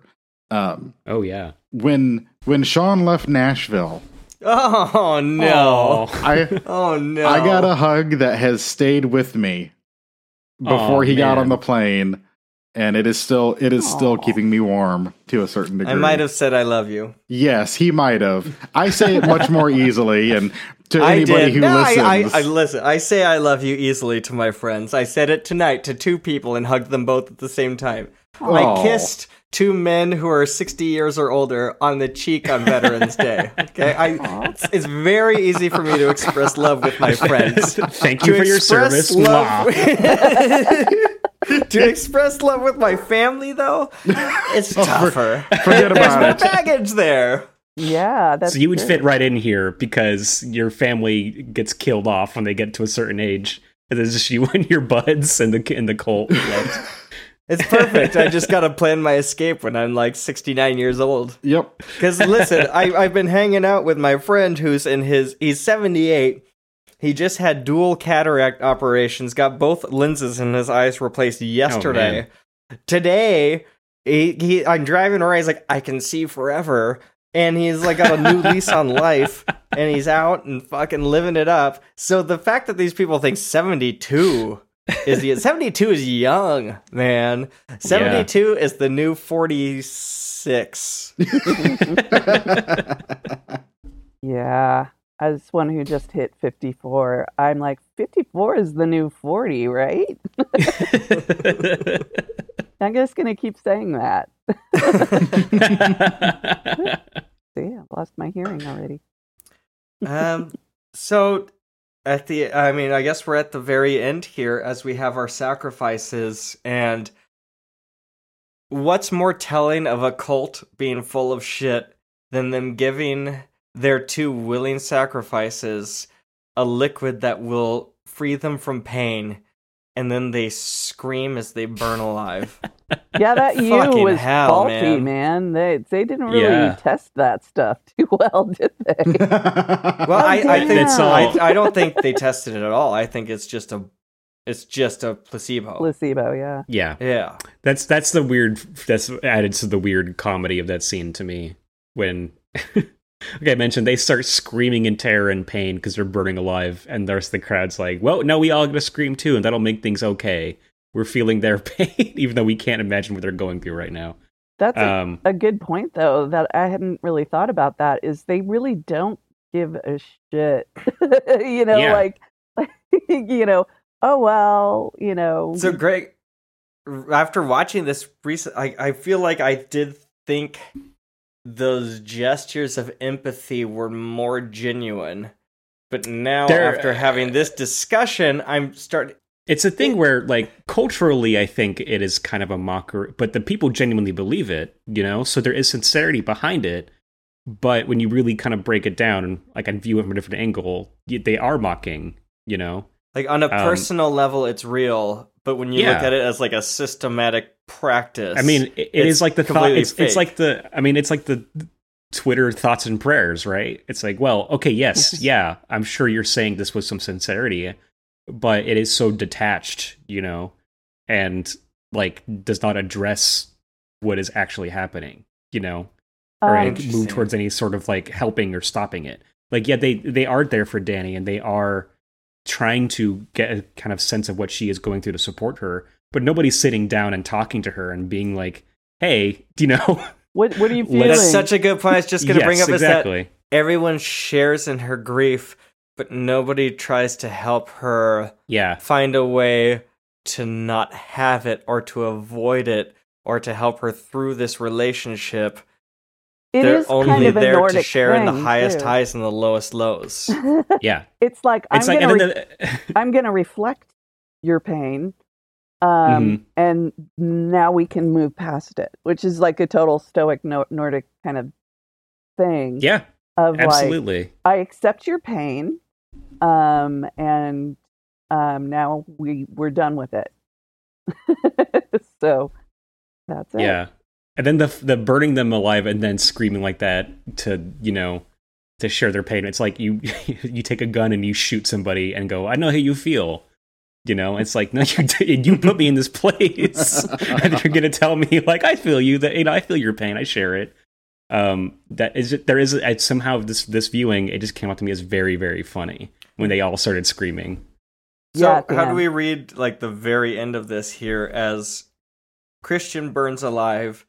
And Dani, for one of the very first times, if not the first time in the movie, smiles. Mm-hmm. And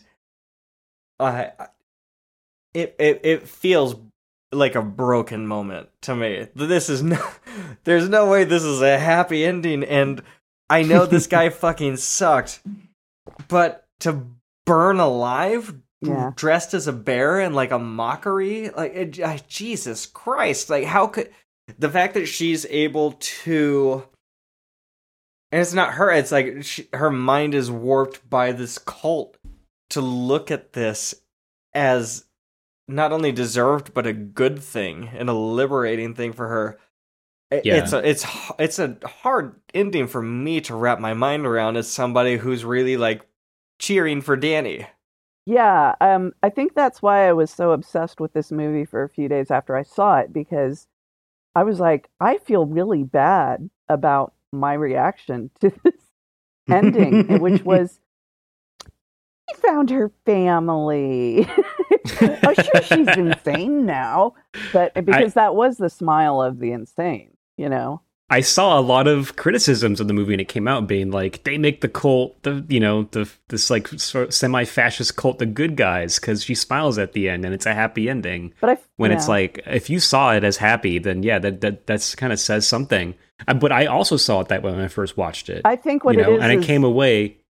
Yeah, I not to say like I was like, yay, Danny, but it was more like I had to sort through all these conflicting thoughts and feelings because you do feel some catharsis for Christian like, dying the way he does. Yeah, I don't want to, but I do. Yeah, exactly. I do.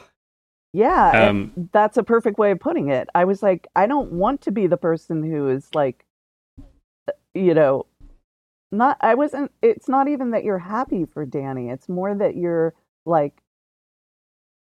That chapter that was so painful is now closed, is done. As it can never be for any normal person. But because she's in this cult, she's utterly replaced him. Yeah. If it doesn't work on a practical level, it works on a metaphorical level. As far as like, wouldn't it be nice if you could make that clean of a break with your exes, and then you'd have a community that supported you going forward, and if Pele is right and you don't spend that time in grief alone, I mean, it would be, I don't know. Once in a while, there's these bittersweet thoughts about like, you go back and you look over your life, and I've been thinking about the Beatles song In My Life, a lot lately, getting older and friends getting older and, losing some people, and you start to think about that idea of like, I've loved these people and I still love them all, but it kind of hurts. It's a little painful to have that and still have those threads of connection. Wouldn't it be easier if they just all kind of burned away? Yeah. Oh man. Yeah. That's a great way to summarize that. A couple things. First, have you heard the Sean Connery cover of that song? Yes. It's great. He basically does a William Shatner and just talks the lyrics out, like does not singing. Just it's wonderful. Yeah. And two, I think Ari Aster, I could be misremembering, but I believe Ari Aster said like he kind of got like one of the things that sort of gave him the idea for this movie was he went through a breakup and he like burned a box of his ex's stuff. Oh. And I don't know if it was like stuff that he was supposed to give back or just things he had around from their time and was just like, well, I have to get rid of it some way. But I completely understood when he mentioned that feeling of like, you go through this period in your life that, with somebody that means a lot to you. And now you just want to, like you said, Josh, burn it all away and get rid of it and never think of it again. Forgetting, that there's like some positive stuff in there too. And to just destroy it all. And lots of people do that after painful breakups. They all have absolutely. Like friends over and they'll like, burn whatever letters or, it's not usually their stuff. Yeah. But there's something about like our human psychology that finds fire like spiritually cleansing that way. Yeah. There's 2 points to that signify that this might be a me problem. One of them is this thing that I've been playing with all through our recording is from one of my exes. And I keep it on my desk here and where I see it all the time. Josh just held up an obsidian arrowhead to the camera. It's a bronzed arrowhead. It was crafted by her father. Awesome. Yeah, it's great. And it had a story that went along with it when she gave it to me. I've been playing with a wooden whale in my hands as we've been talking. Wait, carved by me. Sean, how's your... I was going to say, you carved that, right? Yeah. How is your book holder holding up? It's great, except yesterday I was fucking around with it because I didn't have anything else to fuck around with. So it's essentially 2 points with a thumb hole in the middle, and then you put your thumb down and it holds the page. Except yesterday, during my therapy session, I was messing around with it, and I stuck my middle finger in, and it went all the way down over my knuckle. And then during my therapy session, it got stuck. And so my therapist was looking at me through my webcam and then trying to like subtly not panic, yanking my hand out of frame of the camera as I'm responding to all the ways that my thought processes are flawed. That's beautiful. That is beautiful. Therapy. That's good for you. So let's wrap this one up. What do we say? Ratings. I am gonna give this one a 4.5 out of 5. I think it's a fucking excellent movie. There's just a couple of things that don't quite like line up for me specifically. This like the Leatherface kill. There's just some other things that just kind of strike me a little bit odd. But overall, I love this movie and its portrayal of psychedelics and cult, and I love a daytime horror movie. Like just daytime horror.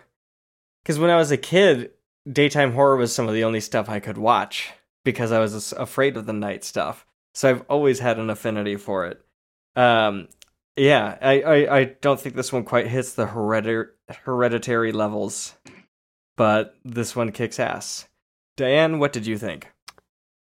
Honestly, I loved it so much because it made me really think, and I feel like movies that make me uncomfortable and question my thought processes and everything and make me feel conflicted, those are the ones that I love, is just because it's making you think, it's sticking with you. So I would give it a 5.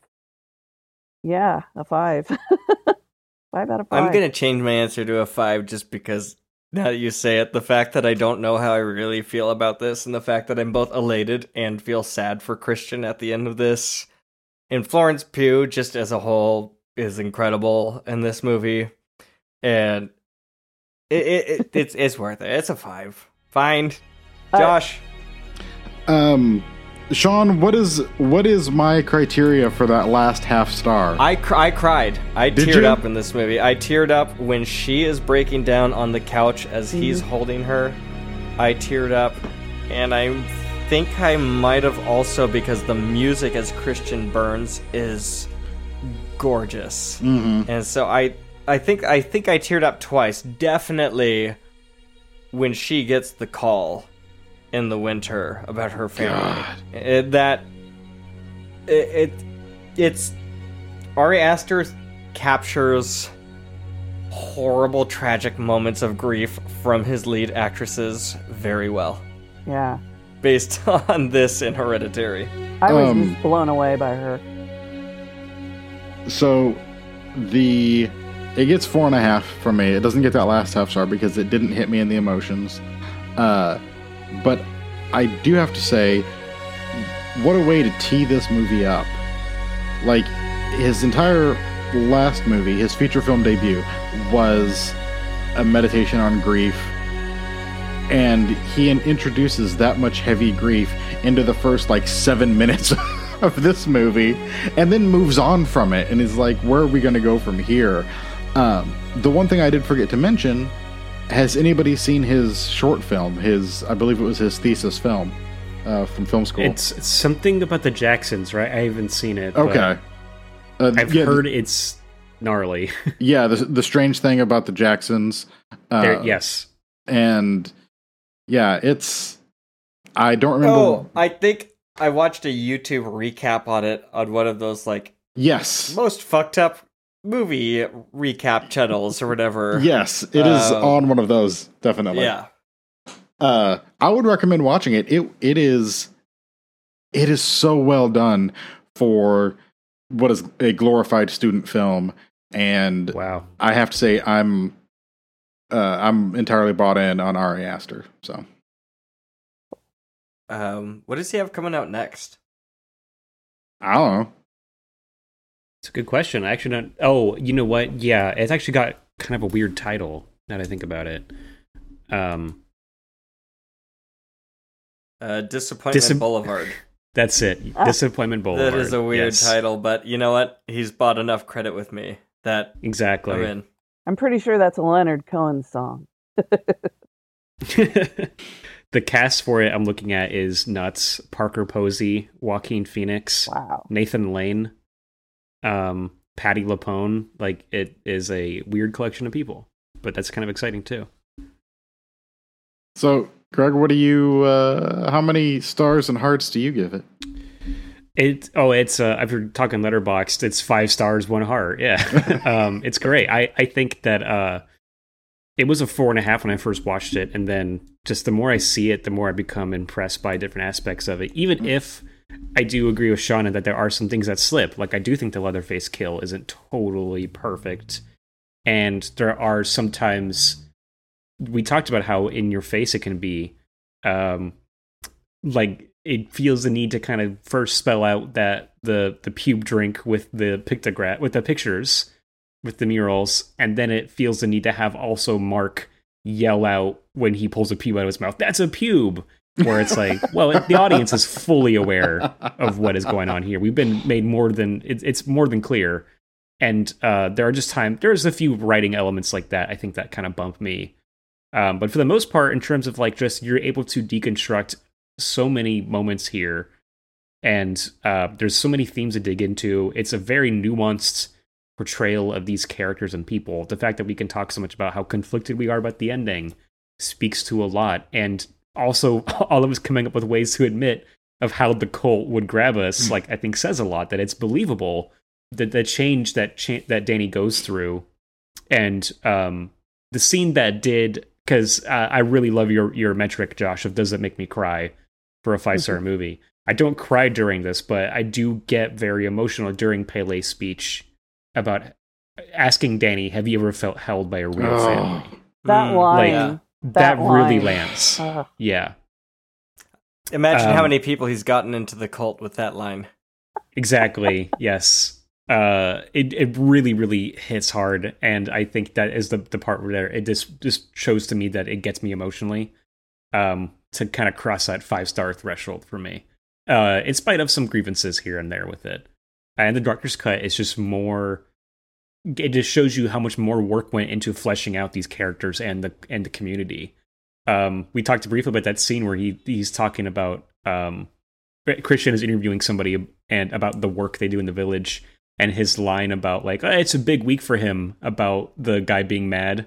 He's like, why is he so mad? He's like, well, he's a bit sensitive. It's a big week for him.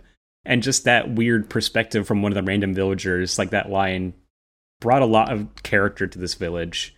You know, where they're also maybe nervous about this whole ceremony. It is a big week for everybody. They prepare for this every, it's a big deal to accept these outsiders and, like go through these ritualistic motions. Yeah, I love this movie. I didn't talk much too about, like, I grew up Catholic, and we talked about just like the pagan elements rooted in Judeo-Christian culture and stuff. And when they are in that temple kind of preparing Christian and the other sacrifices to be burned alive, they're wearing those like red robes and face masks, and like it made me think of so many ceremonies I witnessed I took part of as a child. Were you an altar boy? I was Catholic. I was not an altar boy, but I was I was forced by my parents to be an usher. So I sat people, passed around the collection baskets, tried to sort of maintain order amongst the people during Mass. I had 8 years in Catholic school, so yeah, I got confirmed as a Catholic. My patron saint is Francis de Sales. So, I went through all of that, and this really put into perspective something I didn't think about much when I was 15, being confirmed. Just like what is so different from like the bishop confirming the ceremony to those guys like preparing that temple for human sacrifice. It looks so similar and carries the same sort of vibe. So I really connect to a lot of things in this movie. That's a good point. Greg, I feel like we got to get you on to have a Catholic exorcist episode sometimes, because we'll love it. That would be fun. Josh is probably annoyed by now with me railing against like the Catholic Church as a whole. Love my Catholics, but as like a systematic whole, I just like rally against it on this show repeatedly. For a brief detour into another movie about Catholicism, that's something that I absolutely adore about Ladybird, what you just said, where you're like, love my Catholics, but that institution, it sucks. Growing up, I knew so many wonderful, wonderful people that I saw at church every Sunday. Just the most genuinely good human beings, all coming to pay service to one of the world's most like evil organizations throughout history. It is such, and Lady Bird captures that feeling of like she's growing up in this Catholic school with these Catholic people, and the system that she is in is so oppressive. But when you have like, there's a scene where the nun, forgives her for like graffitiing the car, whatever, and it's like, yeah, there are genuinely very, very good people in that horrible, horrible, horrible organization. It's very fascinating. Well, I think we're actually going to be talking more about Catholicism as we venture into our next movie. After the break, we will be talking about Antonia Bird's Ravenous. Up next, we are going to be talking about Antonia Bird's Ravenous from 1999. This is a Western cannibal horror movie, satirical, black comedy, homoerotic, romantic film starring Guy Pearce and Robert Carlyle. And it just happens to be one of my favorite movies of all time, and I cannot wait to talk about it. Josh, when did you first see Ravenous? Oh my gosh. It was years ago, and I did not get it at all. I did not either the first time. The first time, especially, I remember the moment this movie lost me is when that song Run comes on. When Carlyle starts chasing Jeffrey Davies. And it's yeah, and like, they're running. Oh, brother, we're out though. Yeah. And the first time I watched this movie, I don't know, 10 years ago, what the fuck is this? I couldn't compute it. Sorry to interrupt you, Josh. But I did have a friend at the time who, there was a few movies that I was down on that he was like, you need to reconsider. There was this. There was Easy Rider. Oh. Which I still maintain. It did a lot for cinema, independent cinema especially, but I don't like it as much as a lot of what followed. It's like Nirvana for me. Like, especially that album, right? Like, Nevermind is my least favorite Nirvana album. It's too slick. It's like, I don't know. That's beside the point. Ravenous, he had me come over, and we sat down and we ate Malamars, so it was probably in the winter, and we watched Ravenous again, and he was like, just go with it, and he was correct. So Ryan, you were right on this one. Greg, when did you first see this? You're kind of newer to this one, right? Yes. The first time I saw this was after I do co-host my own podcast, the weekly podcast Massacre. And every month we select a new theme to cover for that month, and we pick horror movies that address that theme in some way or are related to it, or just we think are good, thematic parallels or whatever.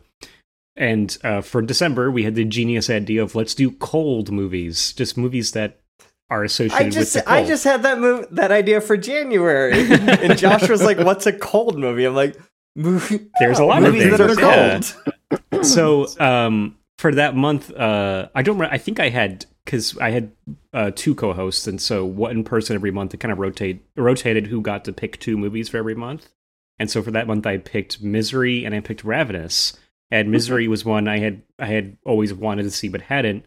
And Ravenous was just, well, I need a second pick. Let me Google snowy horror movies, cold horror movies, whatever. And this was just on the list. And I saw 1999, I saw Cannibals, I saw Guy Pearce. And I was like, okay, that sounds great. Sounds interesting. And when I first started watching it, I was immediately very worried that similar thing of not getting it, because that first joke of the quote pops up and with a sound effect, and I was like, oh no, what did I do? What am I about to see? Yeah. That But arrow was- sound. Is Yes. this in the vein of like not another teen movie? Exactly. What is this? Because what's the Nietzsche quote? It's about something about You stare into the Yeah. void, right? Or Those who hunt monsters. yes, You become a You need monster to be yourself. sure you don't turn into one yourself. and then Eat Me Anonymous with Yes. the, like you said, Greg, the big slamming sound effect. which is funny, but then the sound effect gave me pause for the whole movie. I was like, "Oh boy, we might be in for something painful here." Well, but I found on that first watch though, not that I like, because I think the second watch revealed a lot more for me too. But I think I vibed with it a lot on that first watch ultimately, and was a fan of it right away, and had a lot of fun doing our episode about it. There's also the title card puking, which if that doesn't also set a tone, I don't know what will. Mm. Diane, when did you first see this? Oh, I had to think about that. 2002. Back then, I worked nights at a law firm, and my only other nighttime friend was my buddy Steve, and he was a night owl. So I'd go over to his house and we'd watch movies on his wall. And he had one of those projector things, and he'd hang a Ooh. sheet on his wall, and it would be like being in a little movie theater. And it was super cool, very cozy. And he'd always come up with these movies that I'd never heard of before. So one time he was like, I've got one, and it was Ravenous. And I was like, well, what is it? What is it about? And he was like, just watch it. And I'm really glad he didn't try to describe it because, like if you've seen the trailers, it does not, like, you can't describe it really. No. So I remember watching it and just being like, what is happening? Like the shift in tone. It's like, I'm a little scared, but now I'm laughing, and now I'm scared again. It was, I just could not stop watching it for most of a year. Like a little production note, this movie started kind of broken. It filmed in like the Slovakian mountains, and the first director got noted to death by a producer or something, and eventually they bailed, and they tried to bring someone else in, and the crew, just like cast and crew, revolted against that person, and Yeah. that's when Carlisle said, I know this lady, Antonia Bird, and she's a stage director, and she's also like a partner with him. And so Robert Carlyle brought her in. Yeah. And I think this movie has the weirdness of a stage director doing their one-off only feature film. She might have done one other one, but she unfortunately died like a few years after this. But this has the weirdest fucking vibe, and everyone's going for it. And I think one thing I really see is the actors have joy in their performances because they're all going for it. Yeah, I really got the feeling of you can tell sort of like this is a stressed production in that they're making stuff up. A lot of that stuff at the end is improvised by Robert Carlyle, and they were like, oh, it works, and they're like rewriting on, that day, there were day of rewrites, and just kind of like flying. Oh, and all the snow that didn't happen when it was supposed to. So everybody is in it, for the win, and they're all. You can tell. The seasons change seemingly shot to shot, scene to scene. And basically, I chalk that up to, the weather in the Sierra Nevada sure is unpredictable. And sometimes it's a snowy mountain pass, and sometimes it kind of looks like April and spring. Well, that's kind of accurate for mountain weather. But it kind of is. With a wink and a nod and a little pinch of salt added to it, but whatever. They're having fun. They're that shot when they have the whole crew in that like highest high peak, and it's the snowy peak as they're all hiking around with their goggles. I was just marveling of how the hell do you get a crew up there? That looks like, Josh, we covered the Eiger sanction. Mm-hmm. Like, how do you get a film crew that high up? It, what was the bear movie from like 5 years ago? The Revenant? I was thinking about the movie a lot this time. Yeah. Yes. There's a couple shots, especially where they're like on the edge of the cliff and stuff like that, that I was like, oh, it's just, and then he jumps off the cliff, which I was like, it's the same movie. They're this, essentially, this should be an Oscar-winning movie, is what I'm saying. For the score, I agree. Yeah. So I think, like, to really talk about this movie, I have to talk about the score, because it's the brain worm that has infected my brain and has stuck with me and just won't let go, no matter how many times I watch this. And so, to go hiking out in the woods now, sometimes it's nice to just throw on the Ravenous soundtrack. And so I think, like, I'll just go through, like, every once in a while, I'll just throw in a highlight song. But, like, to start with, we have, like, Boyd's Journey. So, the count of this is broken, this song. Because the way this song breaks down is the first note is 1, 2, 3, 4, 5, 6, 1, 2, 3, 4, 5, 6, 7, 1, 2, 3, 4. It adds up to 13. Whoa.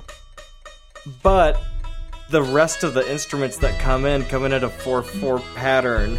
So the music never adds up. There's this dissonance that happens again in this soundtrack, where it's the dissonance of the timing of the two different music things that are going on, or it's the dissonance of modern instruments and modern loops and tape loops, and then combining those with old classic instruments that add their own, like, mythical feel of, like, these ancient forest spirits that exist in these strings. And then it's like this soundtrack often conflicts, where it's the two of those things clashing, and then some of these songs, they, like, soar, and they're just, like, extremely beautiful.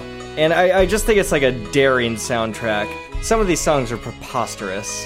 So, it's just, like, my favorite soundtrack ever. It's definitely good mountain driving music.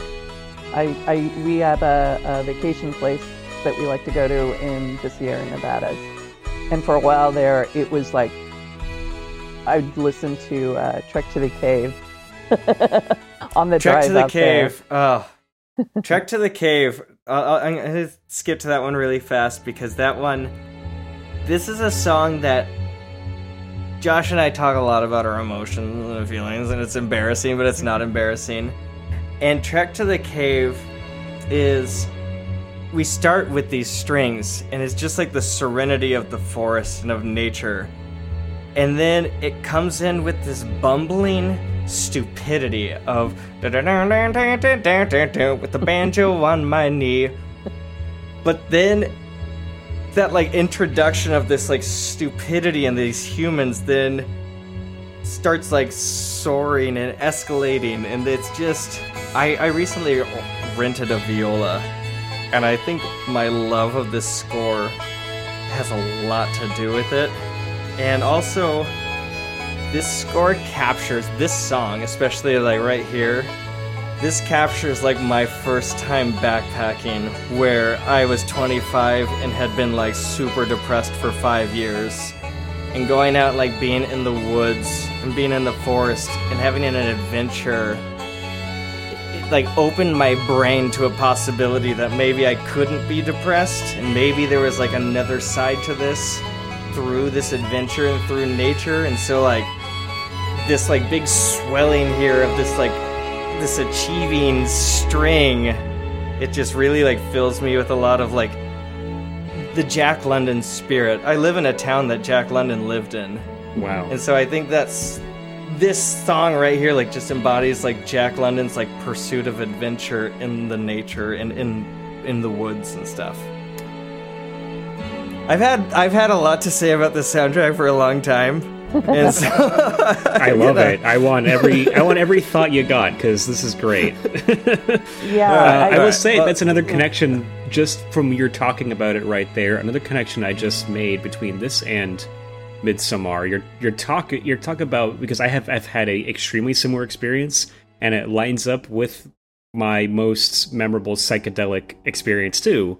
I was with some friends, and we were walking around in the rainforest in Washington, in the I believe it's just called the Hoh Rainforest, and we were on acid and walking through that, and I had recently experienced some pretty intense, like, personal tragedies, and walking through the woods on psychedelics, opening my mind to nature and the beauty of it and things like that really did feel like a renewal. And I had this sort of epiphany out there in the woods. They have what are called, we were in kind of a national park, and there's plaques set up explaining plants and things like that. And next to this log with all sorts of moss and other things growing out of it, it talked about the concept of a nurse log, right? Which is a fallen tree that is dead, but plants, spores, things other attach themselves into it and draw nutrients from it as it is decaying, and eventually becomes soil on the forest floor. And so there's this idea of life coming from death was extremely comforting for me. But that is also a theme in both Midsommar and Ravenous, is life coming from death. And, it's both of them are a fairly sinister approach to this idea that can also be comforting. And like we talked about with Midsommar, the idea of it sort of being enticing. Obviously, cannibalism is not as enticing in this movie, but this idea of you feel stronger and more powerful and things like that, you understand why people are kind of drawn to this. Mm-hmm. Can we talk about the track, The Cave, a little bit? The crazy instruments happening on there. Yeah, let me pull that one up. Here we go. I love this one. The Cave, I feel like this is where... I mean, the soundtrack has its oddities, but when you hear this... And this... And then the... Yep. This is where it really... And Carlisle, at this point, is also cranking the weirdness. What do you think about his finger acting as he's... Yeah. Okay, first of all, I used to listen to this in the car. And when you're driving in traffic in San Francisco, you probably should not listen to this. But when it gets going, But yeah, I was trying to decide, like, what exactly is he doing? Is he psyching himself up to turn? Or is he just purposefully trying to freak out Toffler so that he lets him alone? It does seem ambiguous whether is Calhoun and Ives, are they actually two separate identities where one man is possessed and taken over, or is it always Ives who's taking them out there knowing that he has a knife dug down, buried in the soil? It's that ambiguity that I don't really think there's an answer to it, because I've seen this movie a shitload of times and I still don't really know what's going on with some of the things that happen here. Yeah. No, it'd be either answer is pretty much okay. Like even the credits give him F.W. Calhoun, but also Colonel Ives. So you get the feeling that he just stole Ives' identity, but maybe he is Ives. But Carlo does such a great job of playing a completely different person, when he is called Colonel Ives versus when he is called Calhoun. And it also lends to this second watch. I had a quote from Roger Ebert's review of this that I read after I watched it the first time that really stuck with me and kind of colored a lot of my viewing this time, where he says it's clever in the way that it avoids most of the cliches of the vampire movie by using cannibalism, and most of the cliches of the cannibal movie by using vampirism. And so watching it this time with viewing Calhoun / Ives as a vampire, we meet him and he is so emaciated and weak and, out of it. And then we have this sort of breaking point where we see what the kind of mania that he is capable of. And then after he feeds again, we see him refined and, healthy enough to kind of rejoin society and kind of de-age himself a bit, like Dracula or something. To mention Roger Ebert again, Josh, when you and I watched Nope, Eli mentioned score shouldn't be noticeable. Mhm. And Ebert says in this, and I admired the visceral music by Michael Nyman, who is a pretty prolific film composer, and Damon Albarn, who is of the Gorillaz, I Blur. believe. And Blur. The two of them composed this, and he said, the music, which calls attention to itself, common, but deserves to, rare. Wow. And I think that's a great way to put this. That's an awesome quote. That's really cool. That's a great one. I will say, too, the score is something that's the part I didn't get on my first watch. I think I'd have to listen back to our episode about it, but I'm pretty sure I mentioned how I don't think the score works when I first watched it. But this time, knowing that Sean was going to talk about the score in more detail, I was like, okay, I'm really going to listen and pay attention to it this time, which is easy, because like you said, it calls attention to itself. But I really found myself to enjoy it, too. It is such an odd mix of things. It does sound very 90s at a certain point, of that time. The music is all sort of out of place, but it really added to my enjoyment of the movie this time around. I just love the balls of it. Yeah. The balls to submit this score. These two guys, their collaboration, and this is what they came up with, especially the parts where it's the sound box. Yeah. Oh, hold on.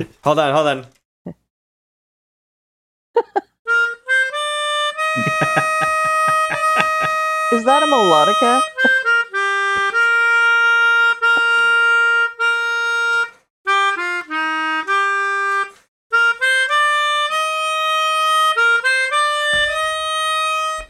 There you go. Oh, that part. Love it. When that note comes in over the top of those strings, it's a little shocking the first time I heard this. I'm just like, what the fuck is this?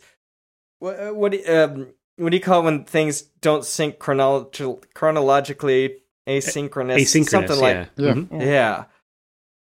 But that's what I love. It's ballsy. It's these collision of ideas, and then the movie is a collision of ideas and themes and performances, and are these guys gonna kiss at the end, or what's happening here? There's so much happening and so much shit going on that it's just magic that it works. But I totally understand why someone would think that this is a mess and doesn't work at all. When that kicks in at the ending, when you hear that for the final time in the movie before it ends, that is the point this time where I got very emotional. Something about it when that hits at the right end, and then learning it's called Boyd's Journey is making me emotional just thinking about it. Well, so then Boyd's Journey then finishes with a rehashed journey or version of it with the end title song, and it's like a remaster version, except this time Boyd's Journey gets a complete score or a complete orchestral version, and it's sweeping and it's full of strings, and the camera ascends as he dies because his journey's complete, because he ended his cycle. Yeah. And he did what needed to be done, and so it's almost like we start with this incomplete version of his journey song with these kind of broken instruments, and by the end of the movie these songs keep building layer upon layer until it just becomes this beautiful moment of perfection. And then towards the end, so I would say this part is his death song here, and then there's a part where this is the ascension of the soul now. This is the soul moving into the afterlife. We have that whole death part now, and then as the title credits roll, this is just spirit zooming around or whatever. I've seen this movie 3 times within the past 18 months, probably. The first time I was feverish, and so I don't necessarily count it because I was probably in and out. But I watched it like 2 months ago with Eli at his place, and then this time I watched it with headphones on. And it is, if you haven't done that, if you have not watched it with headphones and you want to see it again, I would highly recommend doing that, because it is like these sounds are drilled into your brain, but it's in such a good, enjoyable way that like takes you on the ride with it. Mm-hmm. And that disconnect between the, you know, what you're seeing and what you're hearing, it gets sanded down over time, and it just works. Like, this is the sound of something that looks like that movie now to me. If I see other movies set like this, I'd be like, what the hell? Where's the Damon Albarn sound? Yes, effect, exactly. Why is this movie so plain? Why is it only one genre? Yeah, what the hell? Yeah, there's something about the cacophony of that becomes melodic. You know, it's like all these different sounds, but when they come together, it's perfect. What do we think of just the big old cavalcade here of actors?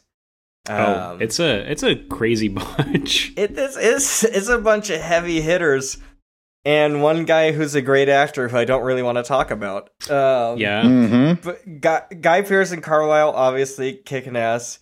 Jeremy Davies, still, every time I see him, I think of him in Saving Private Ryan, and my heart breaks a little bit. And I don't know what he's doing in this movie. It's great. It's very appreciated, though. It's I love it. It's he's like doing. He's clearly on the spectrum somewhere. But my God, if Bourbon Now and he was licking me, that sick one. Man outside. Oh. If those lines have not stuck with me for all these years, then I don't know what has. We still shout them out occasionally, you know, like Bourbon Now. Yeah. And then Neil McDonough, the man with the eyes cold as ice, and he actually, like, his introduction, screaming in an icy river, is maybe one of my favorite character introductions in anything ever. That is so good. I love it. All comes to, we're talking about this idea of everything coming together. For me, one of those moments is when he is revealed to be alive in the tree, and he starts attacking Guy Pearce, and the song that kicks in at that point too is so good and so fitting for what's happening at that moment, and like it really matches his intensity. Yeah. I, for some reason, that character really made me curious, and I remember watching some deleted scenes that gave some backstory on him and how he was really a major, but he'd been demoted and sent to Fort Spence. Yeah, Fort Spencer. The anger he has is palpable. Yeah. Yeah, because he'd basically been friendly fire. He like basically shot his men for retreating when he wanted them to attack. And that's why he hates Boyd so much. Is like, he knows you're a coward, dude. I got your number. But do we want to touch the fact that his last name is Reich and he's a blonde-haired, blue-eyed Ubermensch, or should we just move on from that? Oh, it's interesting to talk about, because I do feel like there is something to the collection of people at this fort, and you mentioned, Dan, like him being people being exiled here to Fort Spencer. I think is really interesting. Even before the cannibal arrives, I think we have this, to me, this is the other connection with Midsommar, a connection to the Texas Chainsaw Massacre. The idea of these people who are so isolated out here, these outcasts who have been rejected by society. There's a scene particularly, we haven't even mentioned David Arquette as Cleves. I think it's him. But there's a scene when he's arrived at Fort Spencer, he's still pretty new. I think they're all having their first meal. And the way that David Arquette is kind of like laughing, and he's this sort of like drugged out doofus, again made me think of the hitchhiker laughing at the table in Texas Chainsaw. Oh, just wow. that sort of demented feeling of like, sitting down to a meal with these people and realizing, oh, they are insane. Like, I might be among complete maniacs here. Yes. I think a perfect representation of Fort Spencer is with the soundtrack. We start the movie at whatever fort he was at near Mexico with this song. Very prim, proper, American, colonial, patriotic. When we get to Welcome to Fort Spencer, it's a fifth grade band playing the music. And it's just such a wonderful representation for like these fucking dopes and these fucking idiots who are just these hungry white men who won't be stopped. They understand nothing. They're stupid. But my God, are they fucking dangerous and all-consuming.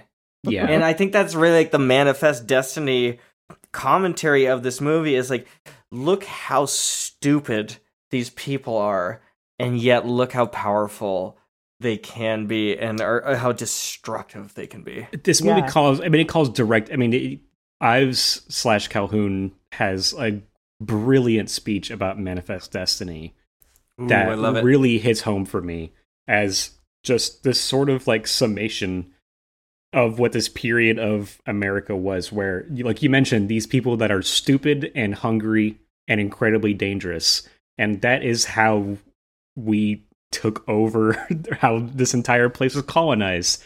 You just fill out your army with stupid, dangerous people, and you just deploy them in the woods, and they do their stupid, dangerous things, and you know what I mean? Like, it's destructive, like you mentioned. It's I really love what this movie is talking about. I think it's it's great that it came out when it did too in 1999. It's this sort of like look back before we hit a new millennium of like, where have we come from? How did we exactly get here to this place today? And it really gets me thinking, this movie, just like about history and this idea of consumption of land and space and things like that. Yeah, I feel like you could pretty much describe the movie by saying it's about consumption, not just but both consumer and what becomes conspicuous consumption, but really it's just this hunger for more. And what Martha says at one point about Wendigo, always take, never give. And it is kind of that mentality. And when you think about it in terms of the screenwriter trying to get his little Hollywood digs in about like always consuming, we always want more, we're never going to give. You're a writer, just make something up, like. I am so happy that you mentioned that connection and the Hollywood things, because I just think of this as a California movie too, of Hollywood as this sort of like this place full of maniacs and, power hungry people who will consume others to gain more strength and power. Like that is a pretty apt and like damning, and people who won't think twice about ruining someone's career for nothing, for kicks. So yeah, it's really it works on so many levels. This overall theme. And the song on the soundtrack, Manifest Destiny, has this like wonderful build where it starts as this ominous thing, and it's almost like it starts as just the whispers of the idea of manifest destiny, and then the horrors slowly build as layer upon layer build, and this song builds and becomes so dramatic, and we get this flute now with this like dramatic line, and then as it keeps going we just keep adding, and then we get the big drums, and now it's like this industrial marching machine that is just like it's dominating forward. And coming west, and there's no stopping it, and it's again like directionless but unstoppable. And the combination of all the elements in this movie, it's just it's like so lucky that this all works, because there's so many risks being taken, and it sucks that this movie like bombed at the box office and made I think $2 million on a $12 million budget or something. Is not good. Talk about a movie that was ahead of its time. too. Yeah, absolutely. I think I have not talked to a single person who has seen it and was like, what the hell? Like who didn't like it on some level. I do remember being very excited when we posted our episode about it last year, and Sean, I'm pretty sure you reached out and were like, I love Ravenous. It's one of my favorite movies. And I was like, thank God someone else has actually seen this. Like I said, I picked it arbitrarily off a list. I had never heard of it. And I was on previous guest George, his podcast, Best Little Horror House in Philadelphia, like a year and a half ago or something, talking about Ravenous. And I knew I wanted to talk about it again on this show, but I also wanted to give it time to marinate and also just to figure out how to be a better podcaster and what I wanted our show to be. And diving this far head deep into this and like getting into the soundtrack is what I've wanted to do for years. So thank you. This is like fulfilling like a big part of my soul. You allowing me to like explain all of my like, it's like I'm like explaining my dreams when I'm telling you what I'm picturing when I'm listening to a piece of music. It's so like ethereal and subjective and nonsensical. So thank you for allowing me to do that. Well, thank you. Everything you said made complete sense to me. Exactly. And when you're talking about the music, you're putting words to feelings that I'd only sense. So it's really nice to get the yes, that's that. That's how I felt about your discussion with the two of you on Midsommar, because there's a lot of feelings in that movie. We're like, I'm like torn both ways, and so that's why I love this show. It's great to talk with people and figure out what the fuck's going on with these movies and our feelings. I had another point to like just discuss our feelings about these movies and what it brings out of me. I really appreciate a horror western. I think it's an undervalued mashup of genres. Mm-hmm. Which ones do you like? See, it's kind of tough. Because there's not a lot that immediately jump to mind, even when I think about them. There's Bone Tomahawk, but I am not a fan of that movie for various reasons. One that I kind of classify as a horror western, even though it's not obviously one, is The Devil's Rain with William Shatner from like the 70s. That to me has a million horror western elements to it that I really appreciate. But this to me is the best I've seen because of one thing I struggle with a lot as a fan of the western genre. To talk about just like personal feelings and stuff. Ethnically, I'm a Native American. I have Native American ancestors. But because of displacement and things like that, I'm not very connected at all to the culture that I came from. My ancestors came from.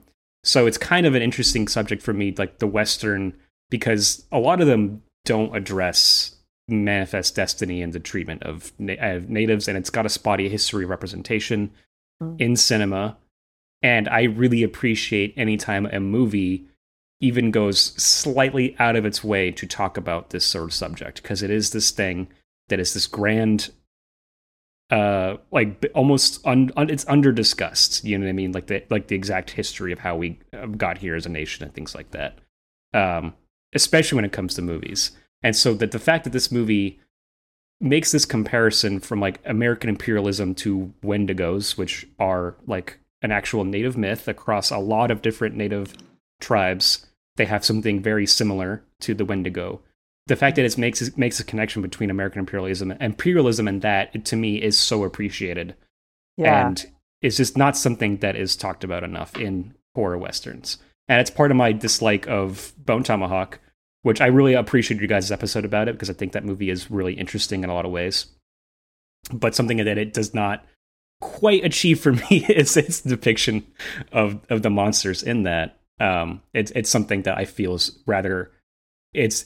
I know it's something the movie is exploring and trying to bring up different points about it, but it just, like, as a concept, does not sit right with me, I still don't know what's really going on in Bone Tomahawk. I don't. Yeah, it's so hard to say, and that's why.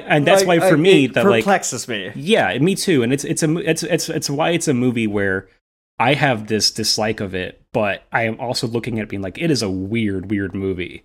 And there are some strange things going on there, and I cannot speak to all of them, just how it makes me feel as a concept, you know what I mean? So that's why I can totally understand people who do find things to enjoy in it or to like appreciate about it, because they're there. They're 100% there. But like, you know, it's a difficult movie for me to kind of wrap my head around.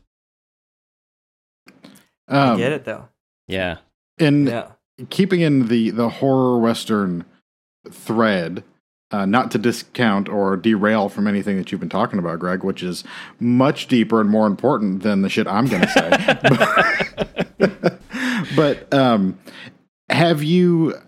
I've recently been introduced to a ton of Westerns through my other podcast, Stagecoach Justice, that I do with Eli and our other friend Andrew, former guest on the show. And we watched And God Said to Cain. Have you seen this film? No, but I love that title. Yes. For a Western, like that's great. That's a good one. And it is a quote unquote horror Western. It has like a supernatural kind of element to it. But also it has this like slasher element as well. But it's, let's see, 1970 is where it came from. So I think of the idea that like a horror Western would be a more modern thing. There's ones from the 50s. There's ones in the 60s and 70s. It's been around nearly as long as the Western has as a genre. One of the initial ones that we watched was The Wind. There was a remake a couple years ago, from 3 or 4 years ago now. Is that a female-led movie? Yes, it is. I might have seen the new one. Okay. The new one I enjoyed also. The sound mix, I think streaming is a little wonky. But just to say, I think there is a thread of interest going through these things of exploring horror and the Western. And I do think specifically with regards to Bone Tomahawk and its filmmakers, I mean, I don't know if I would have as many problems with it if I didn't know who made it.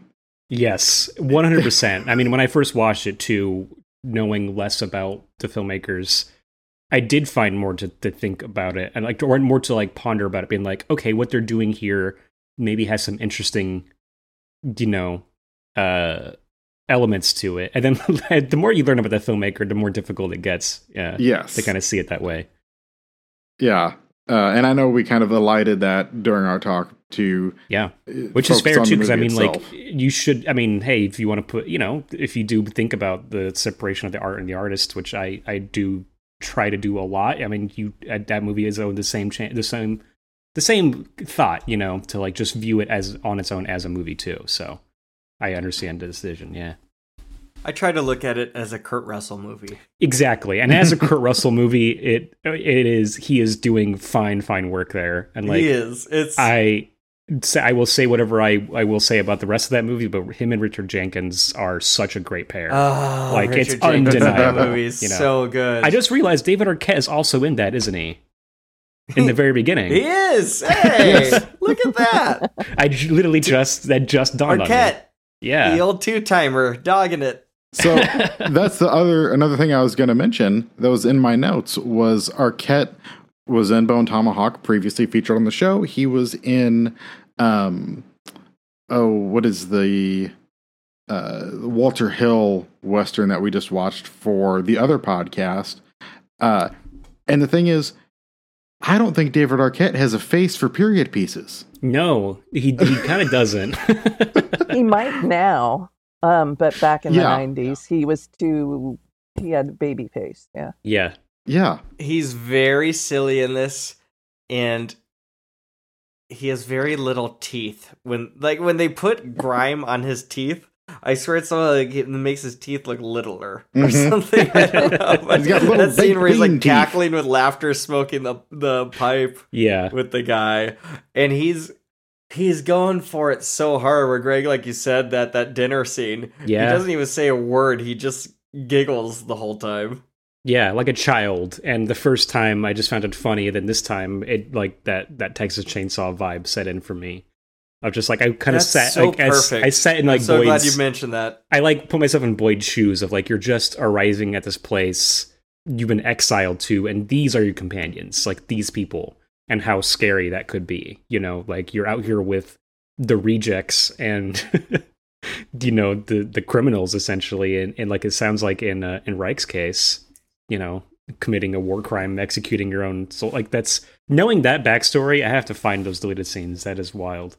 Yeah, I really appreciate. Oh, sorry. Go ahead. I'm not sure if it was deleted scenes or if it was reading the, you know, things about the movie. Yeah, it's in there somewhere. So it's interesting. It's really kind of cool. I think it is in deleted scenes though.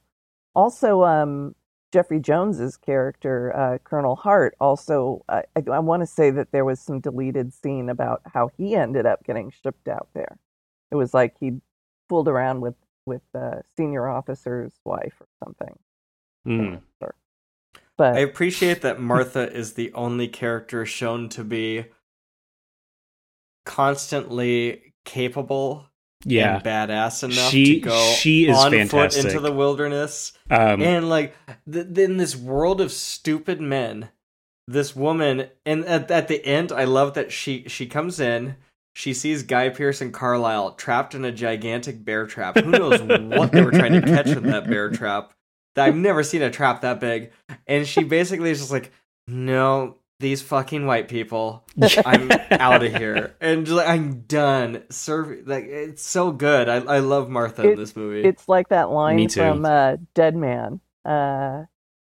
Stupid fucking white man. No, she's wonderful, and it is very appreciated just on that sort of native representation front. That they actually speak Washoe on screen, and it, you know, that I feel is even rare to even have the language represented in these in westerns and things like that, and spoken by indigenous actors. Yeah, I mean, I didn't realize that they were speaking in the actual language. That's rad. Yeah, that's really cool. I didn't know either. Something that really, just on that kind of subject, that Tom Hanks movie News of the World really, really got under my skin with the way it handled like indigenous people, because like the plot is that he's escorting this little girl that was taken by a tribe and grew up like in a tribal community, and I don't think she speaks English. I think she only speaks the indigenous language. But you literally never see a single indigenous person speak the language on screen. It's all white people who speak it. Oh. And you can kind of tell the movie is trying to sort of like bring, you know, it's talking about language and things like that and communication. And it never actually has like an indigenous person speak the language on screen, you know? Yeah. Did the new Predator actually get the indigenous language release, or is that something I just read about? Because it was an alternate movies a lot, so I can't. Yeah, some things are hard for me to find. It's an alternate audio track on the movie you could select on Hulu. Yeah, oh, that's cool. But there's some kind of disappointing decisions made in there where it's a dub. It's not that they are speaking it. They on set. I think I'm kind of curious about what happened there, because supposedly they claim they did shoot two simultaneous versions, an English version where they're all speaking English the entire time, and then an indigenous version where they are speaking that, like actually there on set. But then what actually came out was a dub of the English version. And so the lip sync is completely off. Oh. And some people have mentioned that that just is too big of a hang up for them when watching the indigenous version. Yeah. Yeah, because you're watching indigenous. Why would... I think you're watching them speak their own language. That's annoying. I think the excuse for it too is probably that you don't want to sound mix the indigenous version too, right? That just costs money, and it's probably cheaper to just overlay a dub.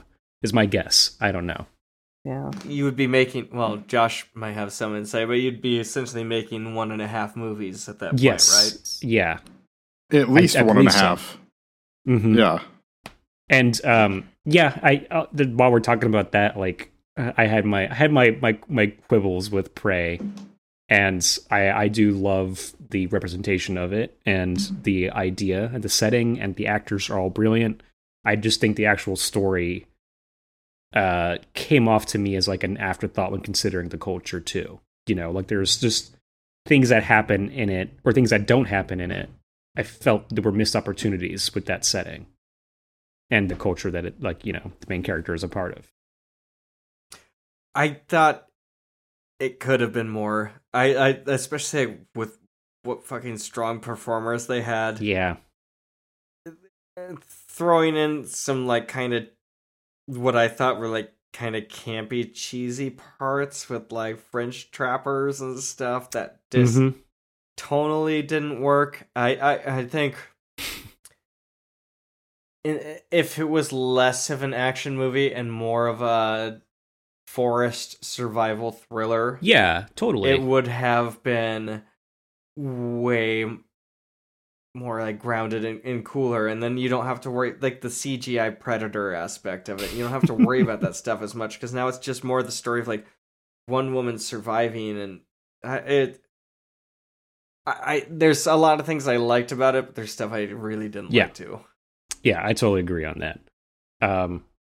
Going back to Ravenous, like that, I really do love Martha's react. You talk about her acting in that scene where she sees Boyd and Ives together. I love her performance when I think it Knox tells her that she has to walk on foot to go get the army, and just her silent resignation to her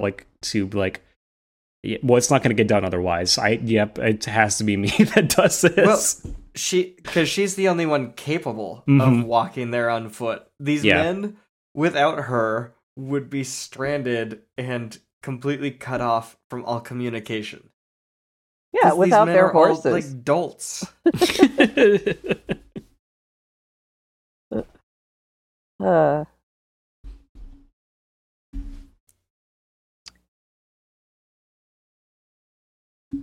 I do like the idea of introducing us to the Wendigo early with the Mexican-American War and Guy Pearce like drinking the blood and being in a dog pile, and just imagine like it's bad enough the few times I've been in like a dog pile, like when I was a kid or whatever, and like having tons of people piled on top of you is so claustrophobic. But then for them to be like dead bodies and everything, who's the commander that dismisses him? The guy from West Wing, John Spencer. Yeah, he's great. I think he's great in this, and I haven't seen him in a lot of.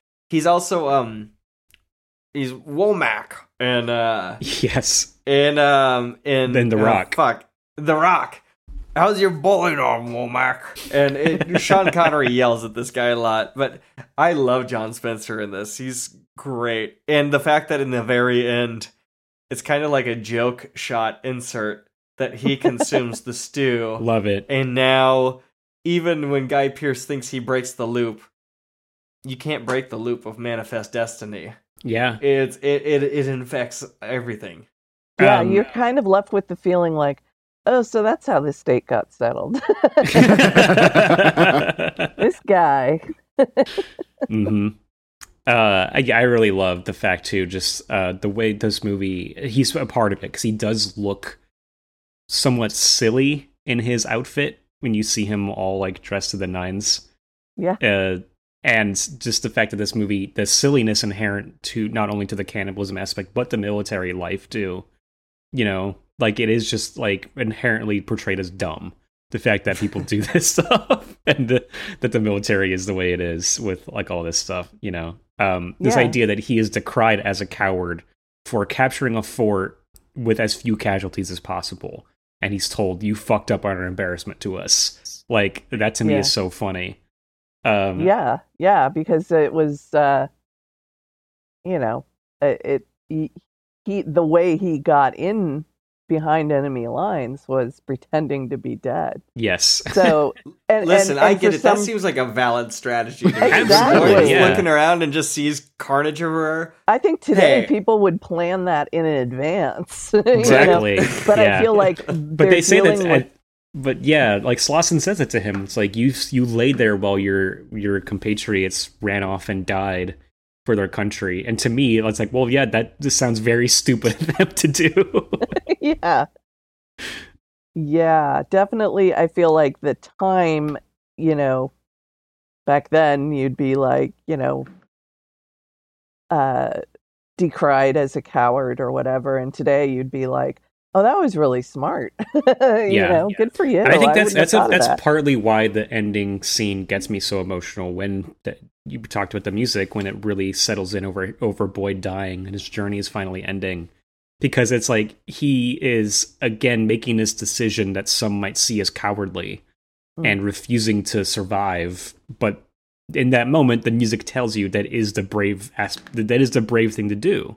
That the coward's way out would be to eat Ives and kind of become one of him, or continue on as one of him. He's already a cannibal at this point, but would be to continue the cycle. That's the coward's way out, is to steal another man's strength or essence. There was an early draft of the script, and I don't know if I don't think they ever filmed it. I think it got tossed pretty early on, which suggests that Boyd did eat Ives and went on, because then the last scene was supposed to be in this early draft that, thank God, they didn't film, is like modern day, and he's leading some hikers into the cave. Yeah. But oh no, that would have been awful. Yeah, that would have ruined the whole movie pretty much. Totally. But yeah. So I'm always fascinated with the logistics of cannibalism. They talk about when he first shows up that they went from shoes to belts to roots, and they couldn't find much nourishment there.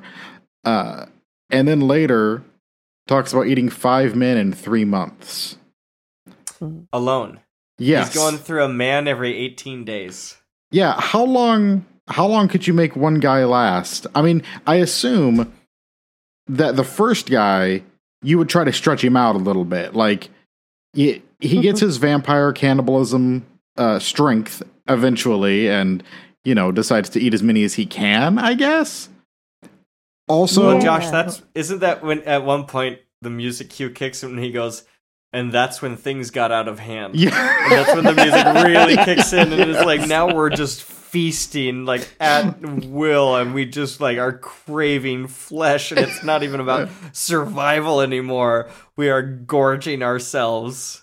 Well, and the idea of the Wendigie. I love how he says that, and he goes, "I know I mispronounced it. I'm making a point." Yeah. The whole background myth isn't that a Wendigo starts off as a shaman, gone wrong. He eats another man, and then over time loses control and becomes a monster.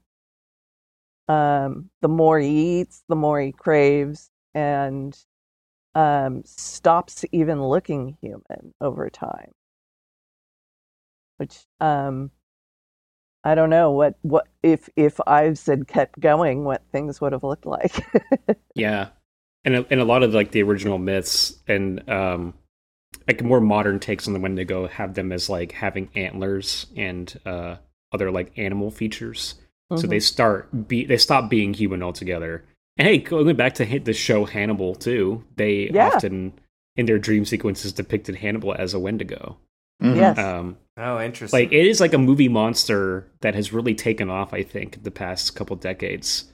I've seen some criticism of the portrayal with the antlers and everything, saying, "Oh, that's like it's a very modern depiction." Yeah. What's that game? Until Dawn on PS4. Which I really liked that. I loved that twist with those. Yeah, that was fun. I'm gonna feel self-conscious if I say Wendigo. as they say in this movie. I don't. I think it's everywhere, fine. Yeah. everywhere else I've heard it say Wendigo. Yeah, Mhm. I think it is Wendigo. But Wendigo. It's got a great ring to it. It's got a better ring to it, I think. But yeah, like Pet Cemetery is a Wendigo story. When you read that book, they almost explicitly spell that out. I don't remember if they do in either film version. But then there was just a movie, I think it was announced and had a trailer pre-pandemic. I think came out after, like maybe 2021. But like a movie just called Wendigo that I have not yet watched, but do want to check out. Oh. And then there's the new Luca Guadagnino Guadagnino. Yeah, Bones movie and all. coming out. I'm so excited. One thing that surprised me picking up on this time, which is Calhoun Ives mentioning that, like, not only did he have tuberculosis, but he had suicidal ideation. And one of the strengths and powers that he gained from the consumption is a relief from his mental illness. And he was on his way to an asylum, as he puts it. And I thought, I was just surprised to hear that brought up from a movie in 1999 when mental illness was not really talked about much at all, and for this to be a cure for that and like a demonstration of the power of this is to help you through your mental illness. That's almost more powerful than like the physical restoration that you get like post stabbing or whatever, is the healing of your mind. Like what an enticing offer that would be. I feel like it's almost that the hunger surpasses it drives you to want to live, because you have to eat, and so that is what really chases away Ives's dark thoughts, his depression. I think you could argue that he's still quite mentally ill, but if he even tried this, like, hey, this guy just told me this would work, so I'm gonna give it a shot and kill my scout, my guide. Eat to live, don't live to eat. Benjamin Franklin. They quote Benjamin Franklin twice at the end of this movie. Yeah, which to me also feels pointed to have your like Manifest Destiny cannibal like quote him. Yeah. A famous glutton who is lecturing people about not living to eat. But I think that aspect of it, it clears your mind. It helps free up your mind and cures you of your. It gives you a will to live and things like that. That's another connection that the character has to religion, and yet another connection to Midsommar. The idea of this, like, this sort of like more ethereal lifestyle, like supplanting your previous one and making everything better. You know what I mean? Like it's a cure-all for everything. It makes you physically stronger, and it like eases your, it calms your soul. But at the expense of hurting people and eating them. I was going to say, it's sort of like the hallucinogens in Midsommar. Mm-hmm. What do we think of Ives at the end with the bloody cross on his forehead? I know earlier in the movie, the idea of cannibalism is compared to Christianity, with the white man consumes the flesh of Christ every Sunday. And so I feel like that's like, for me, I feel like that's Ives just kind of having like a little bit of a cheeky little mockery at Christianity. I'm not sure though. What do you think about that cross on his forehead? A lot of his character is a weird sort of parallel to religious like thing. I mean, he has the cross that he is holding when he first appears, and good point. Has an incredibly Jesus-y look with his long hair and beard, especially when they first find him. Yeah, he talks scripture with with Davies also. Yeah. He introduces himself as his first line. I wrote it down this time, I believe. He says, I am a servant of God. With what he first says. And so there is a whole element here to him being this like vaguely religious or like spiritual figure that comes to them preaching this new sort of lifestyle and this new sort of like philosophy, you know, That works well. and completely dominates them and convinces, you know, who is supposedly the smartest of them, which is Boyd, right? Not Boyd, sorry. What is Jeffrey Jones's character? Colonel Hart. Yeah. Hart, yeah. Yeah. Like, he comes in and he convinces him, like, yeah, you're right. This is going to be the way of the future, you know. Way of the future. Yeah. Way of the future. Way of the future. Dude, that just added another layer of love that I have for this movie. Mm-hmm. Because he is the white Christian force coming from Europe, from, like, literally descending from Europe. That's right. And sweeping across the country, consuming it. And it's so good. God damn it, this movie. Fucking love this movie. Like a swarm of... It's brilliant. Like a swarm of locusts consuming. Yeah, there's like, just the more we talk about it, there's so much more to love about this. So, I mean, if we just want to get down into, like, let's just talk about, we've been talking like really big ideas.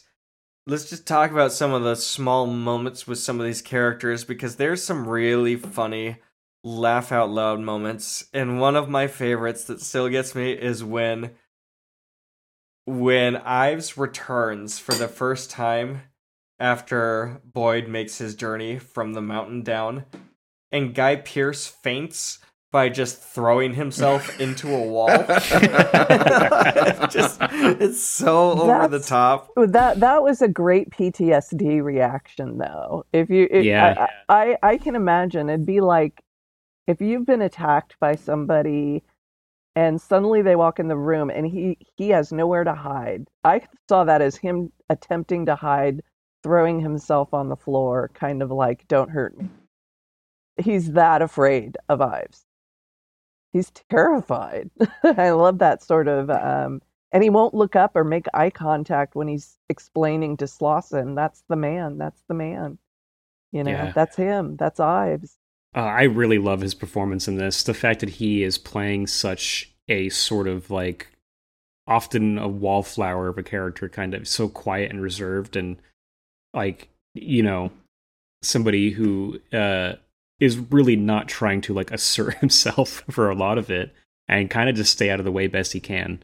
But then he has these moments like when he is first talking to Ives about cannibalism, and he asks like, did you feel stronger when you ate people? Like that is so revealing about like what he's he's been going through and what he's been struggling with, you know, silently by himself. I think Guy Pearce really I love Guy Pearce. I think he's such a brilliant actor, and he was the reason I picked this out in the first place. I was like, well, cannibalism, Western, and Guy Pearce. Those were the things that drew me to it. Where's Guy Pearce from? Australia.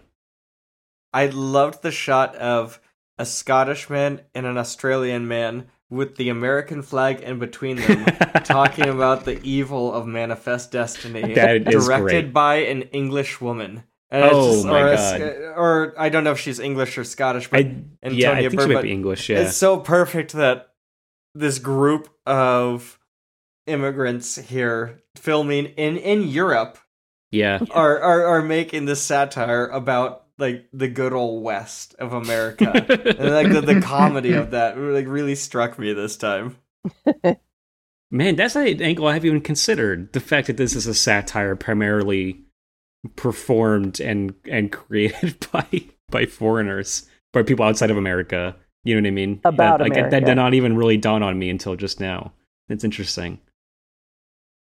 True. It's about Americans and what it is to really be American. Yeah. Is to have to be okay with all of this. You know? Oh yeah, that's a really good way to put it. Absolutely. Another moment that I really love in this is so the Knox, the proverbial drunk, who he needs to be drunk so that he doesn't recognize Calhoun Ives. Mm-hmm. First, when he says, I believe the man wore a beard. Yeah. That gets me. But when Davies goes to wake Knox up out of a drunken stupor, he wakes up looking like Donald Sutherland in whatever that movie is where Donald Sutherland makes like a big scary face. Like, he has a look of horror on his face, and then he says, "Who And they're like, he's awake, and he's just like, oh, fuck it. How is Knox not played by Tim Blake Nelson? I kept thinking that the entire time. Like Every from time I see certain his angles, face. I was convinced. I was like, no, it is him. And then I was like, but I know it's not. But yeah. He can make the most. Tim Blake Nelson would have been perfect. Mhm.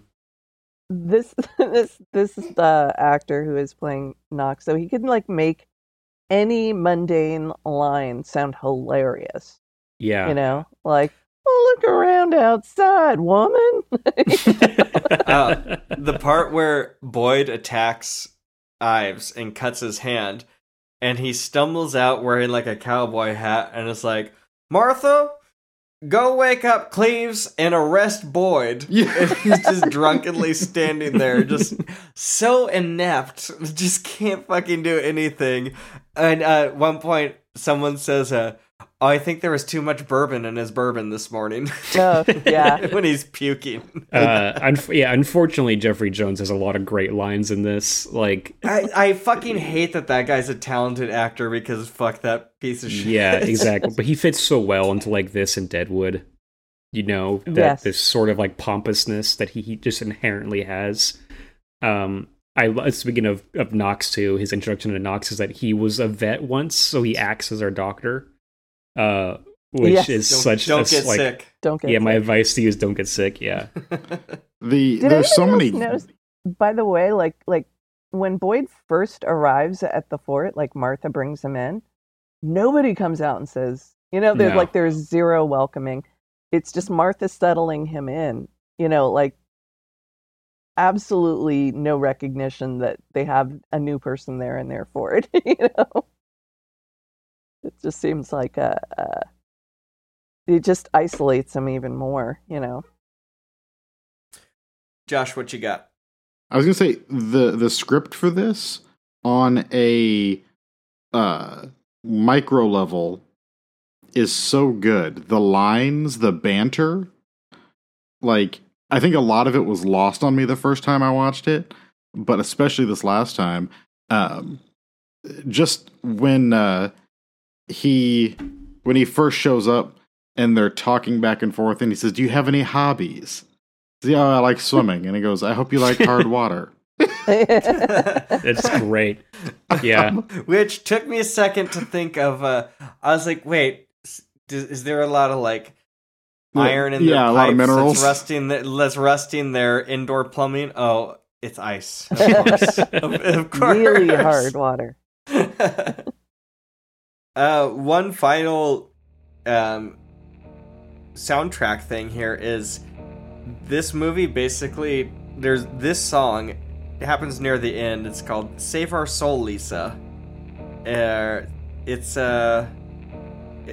basically just a Silent Hill song. Like this is, I think, directly inspired by Silent Hill. Could be on any of those soundtracks easily. And so I think essentially how the soundtrack breaks down is Damon Albarn did a lot of this stuff, the tape loops, and then Nyman provided the more classical orchestration. Mm-hmm. And just the two of them collaborating. I know I've talked about them so much, but it's just an amazing thing. And this is a soundtrack that I can just listen to just vibe out on, or go out on a hike and put on some of the songs and find healing in them, or feel like the dark mystery of the forest or whatever. It's just a soundtrack that I carry with me throughout my life, and there's not too many of those that I have, honestly. Yes, it's interesting. Nyman had actually said that it was, you know, he denies that it was really a collaboration. He says Albarn did like 60% of the stuff, and then he came in. But I feel like he's just downplaying, you know, the collaboration that did happen, because it's really clear both of their styles are all over it, you know. Yeah. And one last Ebert line he says about Antonia Bird. She revealed at the Sundance Film Festival that she's a vegetarian, which came as no surprise. And she does what is very hard to do. She makes the weather feel genuinely cold, damp, and miserable. So much snow in the movies looks too pretty or too fake, but her locations are chilly and ominous. Wow. And Yeah, this he does was a big fan of this. Life at camp. Yeah, he gave it a 3 out of 4. And I think one thing I love again is life at camp looks miserable, especially that scene where they're all stuck inside during a storm, and some of them are reading by the fire. Martha's whittling a stick, and is just imagining being stuck inside with these idiots for months on end with like no stimulation whatsoever. Another movie, checkers. Yeah, go ahead. Another movie I think this movie is very indebted to is The Thing.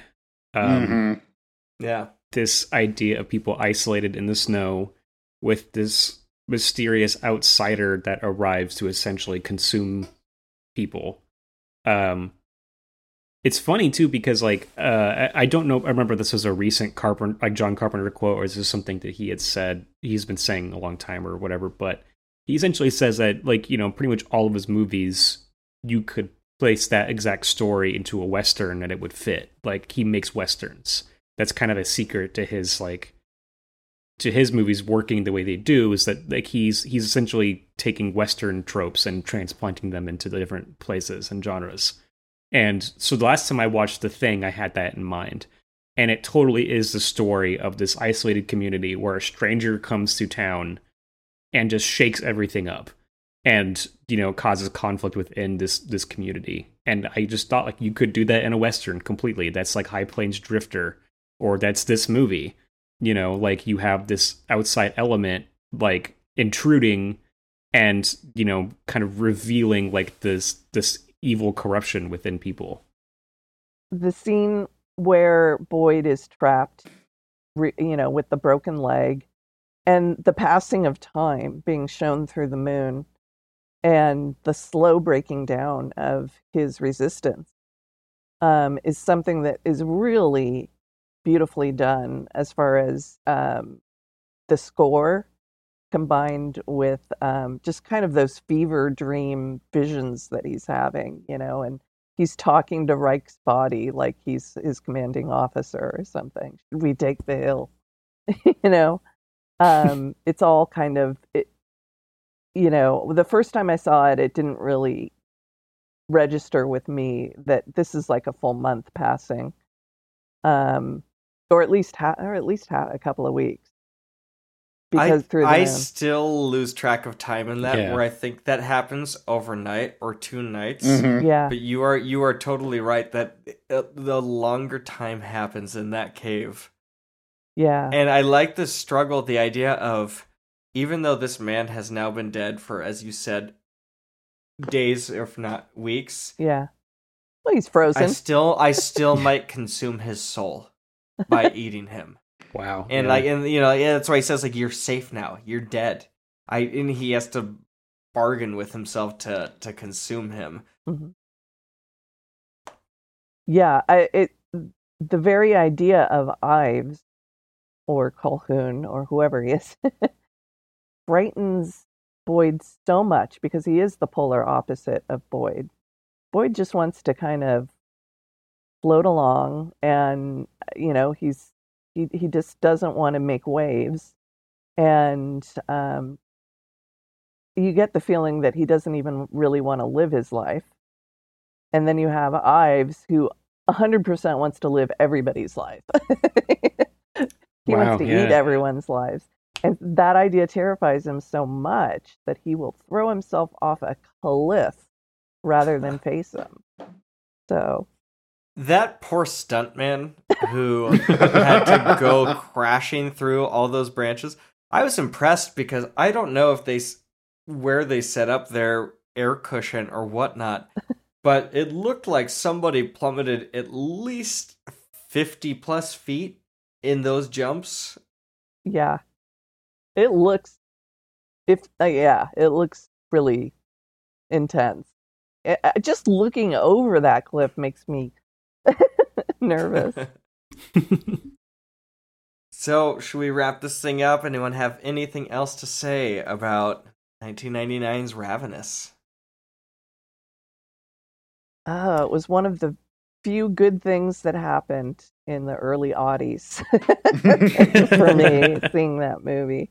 And it's something that does not get old. I feel like those themes really, they work forever. Yeah. I may enjoy this movie more each time that I watch it. And I do try to space it out by at least 6 or 9 months, but especially today, Josh and I often say that the conversation elevates the movie. And I didn't really think this movie could be elevated more in my mind, but now I'm just going to be even more of a zealot out there in the world, telling people to watch Ravenous, knowing that that first viewing is polarizing and weird. Yeah. But I can't.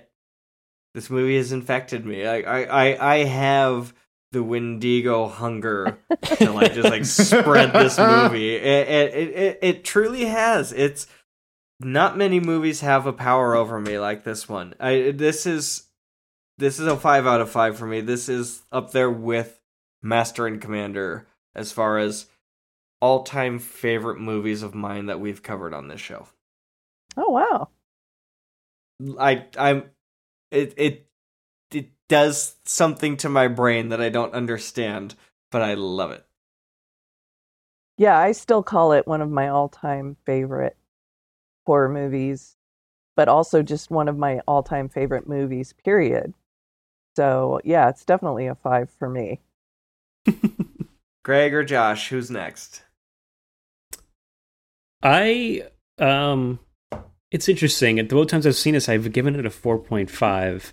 And talking about it, it's interesting because now we've had this discussion about it, and so many pieces of this work under a microscope, and there's so much happening here that I am struggling to think, well, why isn't it a 5? If I do think about it enough, I get emotional about Boyd's story and where it ends up and the way it kind of threads that needle of completing his journey by the end, but still leaving this kind of existential dread over the movie too, with Colonel General Slauson eating the stew. It's such a great, brilliant ending, and it has so much going for it for what it's talking about and how well it's pulled off. I think there is still some inherent messiness that we talked about from the production that you can feel. That change of directors after a couple of weeks of shooting is not an easy thing to recover from. And I think the movie still wears some of that shagginess. But weirdly, talking about the music and how the asynchronicity, if that's even a word, of the score, talking about that how it intentionally is making you feel discombobulated and sort of out of sorts, that does help cover up the shakiness of the movie too, thinking about it, where it's well, it's not exactly supposed to fit together cleanly. It is about, being displaced and feeling like you're in this sort of Ives talks about he was being taken to an asylum, right? It feels like you're in an asylum for a little bit. You're seeing this world completely populated by these people who are completely out of their minds.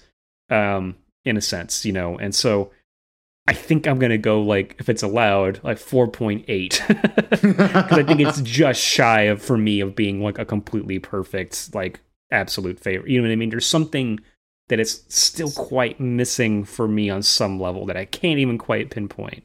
It's okay. I understand when you compare Ravenous to Kubrick or something, it's can these things be equal or whatever? But it gets just about there. I absolutely love this thing. It's weird because the other cannibal movie I've been comparing it to is Texas Chainsaw Massacre, which is a 5 out of 5 for me. I think if I'm comparing these two as to why that's a 5 and this isn't, I think Texas Chainsaw's just got this such a primal nature to it that it really captures, where this one being a satire, being kind of removed from it a little. You know what I mean? Like there's a little bit more artifice to things, intention. You know, which is fine, which is great. I love artifice in movies too, but like the viscerality of Texas Chainsaw movie and it being about cannibalism, like really, really, really elevates that for me to like masterpiece level. Whereas this one, there's something slightly missing. You know, maybe it is that it's just a tad bit too goofy here and there. But I also give Texas Chainsaw Massacre 2 a 5, which is so goofy that it's a parody of the first one. So I don't know. I don't have I'm a hypocrite. I don't have a good answer for why it's not 5. Well, I totally know what you mean, though. It does have that kind of Hollywood sheen over it that really was what drove the first director away. And thankfully, they got Antonia Bird to fulfill his original vision as much as she could, but also give it her own pace. But she was complaining about how the producers kept trying to dumb it down, and she did not sign off on those quotes for the beginning. She thought that A, it kind of gives it away. This is a cannibal movie, but B, it's like people will figure it out. Just give them a chance. They're not all stupid. I think that's it. Similarly to Midsommar, this movie calls it shot with that opening panel. Yeah. It's like both these movies call their shot and put exactly what they are right up front.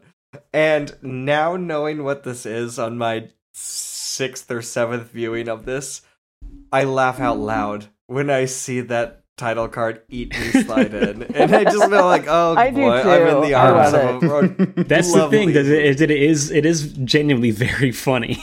But it also is probably what is really my issue is that I think just enough of that dumbing down by the studio slipped into this movie, at certain points to like kind of sour it a little bit for me. Yeah, like it kind of makes me sad that some of those scenes that gave the characters a little more depth got deleted in favor of more, I don't know. I do think maybe just for shaving off a little bit of time, I'm not sure why they took them out. We would have cared a lot more about those characters, I think. But,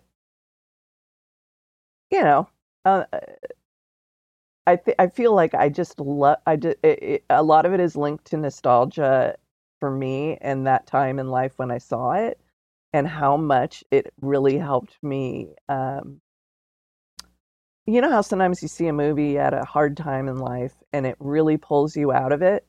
It pulls you out of yourself, out of your funk. And this really gave me like a focal point during a breakup. And a change in living arrangements and stuff like that. And I would just obsess and watch Ravenous like daily for a while, just because it pulled you out, like you get those movies. And for me, horror almost always is the genre that jars me out, takes me out of my own head. So real quick on that exact thing of those movies that particular horror movies that pull you out of things. The one that sort of recently did that for me, like during the pandemic, like a lot of people, I'm at my lowest point, like mentally and emotionally. And a movie that I ended up watching with some friends via Discord that was just like, well, this sort of weirdly does pull me out of everything and kind of put things into a strange perspective, was Lucio Fulci's Zombie. I don't know what it was, but watching that movie, which is crass and gross and overly sexualized to an uncomfortable degree and is so incredibly violent and weird, something about that movie being as like abrasive and as like upsetting as it is, it weirdly put things into perspective for me. And not in a way of like, well, it could be worse, but just like there's something ethereal to this movie that is causing me to kind of like look at things a different way. It's true though. I had that happen in 2006 with the remake of Dawn of the Dead, and I understand why everybody hates it because it's not the George original. Romero. Yeah. That movie got me into horror. I movies. Like it. Me too, right? Sean. Thank me too. You. I was I think it came out when I was like 16. I thought it was like 2003 or so. It's like 2003 or 4, I think. Because I was in high school and I was terrified of horror movies for the longest time. But then I had seen the intro 3 minutes. They released those online, and I was like, "Oh shit, this movie looks badass, and I might be able to actually do this." Yeah, and so that was that was my first horror movies, like that and The Thing. I watched right around that same time. I was 17. Where I'm like, I've conquered my fear of horror movies, and now I can enjoy them and not lose sleep over them, but still be scared. But they've lost their power over me. Yeah, I was thrilled about that. So I have a big soft spot in my heart for that movie. I'm a bit younger than you, Sean. I was 10, I think, when they came out. But I was in a very similar place. Yeah, but I was 17 and you were 10, and we were going through the same thing. It was a very emotional time. Yeah, but it's a strange thing where I was in the same boat, so terrified of the concept of the idea of me even watching a horror movie.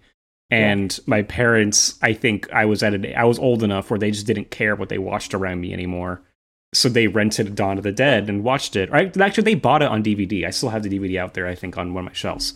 But they bought the DVD, which is a rare thing. They rarely ever bought horror movies and watched horror movies together. But they decided they wanted to watch Dawn of the Dead, and they didn't care that I was in the room. And so I watched it with them at 10 years old, and the entire time just was disgusted and terrified, but riveted. And I've still, to this day, that is the only time I've seen it. I weirdly still have some dread thinking about watching it again. Oh, but I don't want you to lose the magic. That's the thing. That's why I haven't rewatched it yet. Yeah, no. That's why I have not yet gone back to it. Even though I don't even want to mention the fact that Ty Burrell of Modern Family I remember is in that movie. Okay, remember. When I first saw him in Modern Family, I was like, oh, that's the guy from Dawn of the Dead. Yes. Right? Yeah. When I first watched Modern Family, I was like, oh, it's the douchebag from Dawn of the Dead. I was like, oh, it's that weird military guy from Evolution. I saw that in theaters, too, as a really young kid, weirdly. The scene that stuck with me from that is the chainsaw death in that one on, the bus at the end. Mm-hmm. Oh, yeah. The accidental... It so messed me up watching it for the first time. I'm pretty sure I covered my eyes, as it started. So I only saw a flash of it, I think, but that's I remember really being like, what a dumb way to die. Yes. Well, that was part of why it was so terrifying to me. Was because, it was an complete accident, and now this person is chainsawed up, Yeah. Yeah. Hey, Josh, what did you think of Ravenous? Josh, get your rating of Ravenous, yeah. I have to agree. Texas Chainsaw is a 5 for me, because it does evoke emotion, but the emotion is not I don't cry, I don't get elated, I am disgusted to the point of I'm viscerally upset. So I teared up today when Trek to the Cave played, watching the movie, seeing them hiking in those mountains. It just, whatever reason, it hits me and it makes me tear up. 2 for 2 today on the tear ups. Ravenous doesn't get me there, and I think it holds me at a little bit of a remove, also because of the goofiness of it, and because of Antonio Bird's background, probably there's a slight staginess to it. Even though there is some great camera work, there's a bit of that proscenium you still feel there. And it's not used in a super clever way or an interesting way. It just feels like this isn't something she got the chance to do very often, and she was more comfortable in another world. Unlike apparently the new Florence Pugh movie, it starts at the outside of the soundstage. Which I think is fascinating. I haven't seen the movie. I've seen the opening 2 minutes.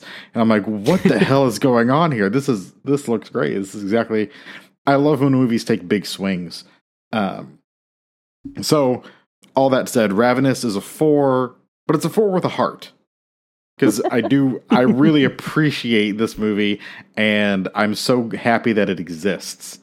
I'll take it. Occasionally, I give like things a 1 star and a heart, just because they're horrible. But I'm glad they exist. But this one is actually great, and I'm glad it exists.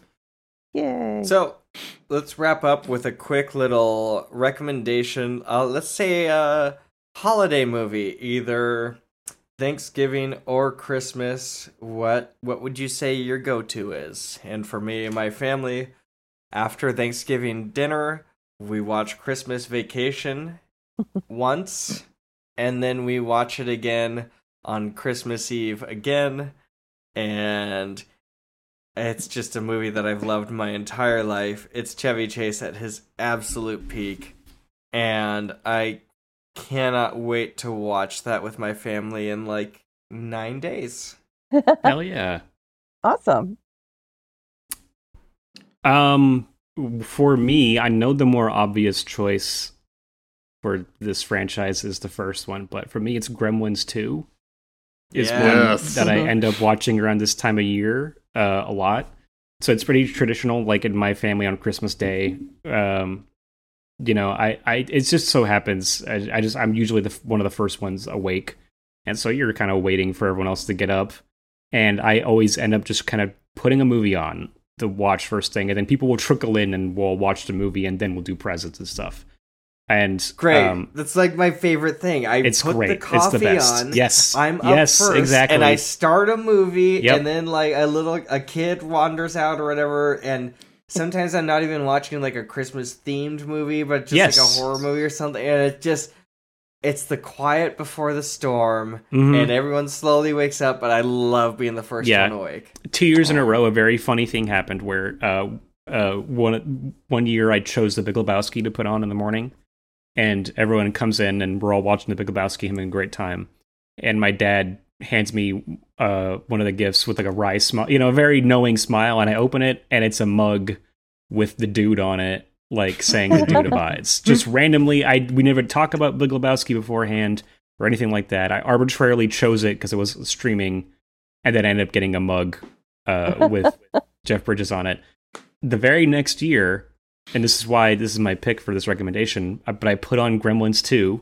We have a great time watching it as people are getting up and coming out. We all are just like, man, we have not seen this movie recently enough, and we all just have a really good time. And my brother, same thing, very cheeky smile, gives me my present, and it is the Mohawk, as a figure of the Mohawk Gremlin from Gremlins 2. Just coincidentally, again, none of us were talking about it beforehand. I wasn't like, hey, I'm really loving Gremlins 2 right now and want a gift from Gremlins 2. It was just, I randomly chose it as the movie to watch that morning, and he had just happened to get me a gift from Gremlins 2. So that's my answer. Beautiful. Diane, what you got? Well, I haven't done Christmas with my family in ages, just because we're all, they all have kids. They're, our parents have passed and the family home is gone. And, it's just, I'm older now. So it's me and my husband usually. And so we can just sit around and watch movies all day. And my new favorite for Christmas is Krampus with Toni Collette and Adam Scott. Yes. Nice. And I don't know. I just think it's neat. But my long-standing one would be Die Hard. Classic. We usually watch that on Christmas Eve. And then, of course, Christmas Story like a million times in between. So.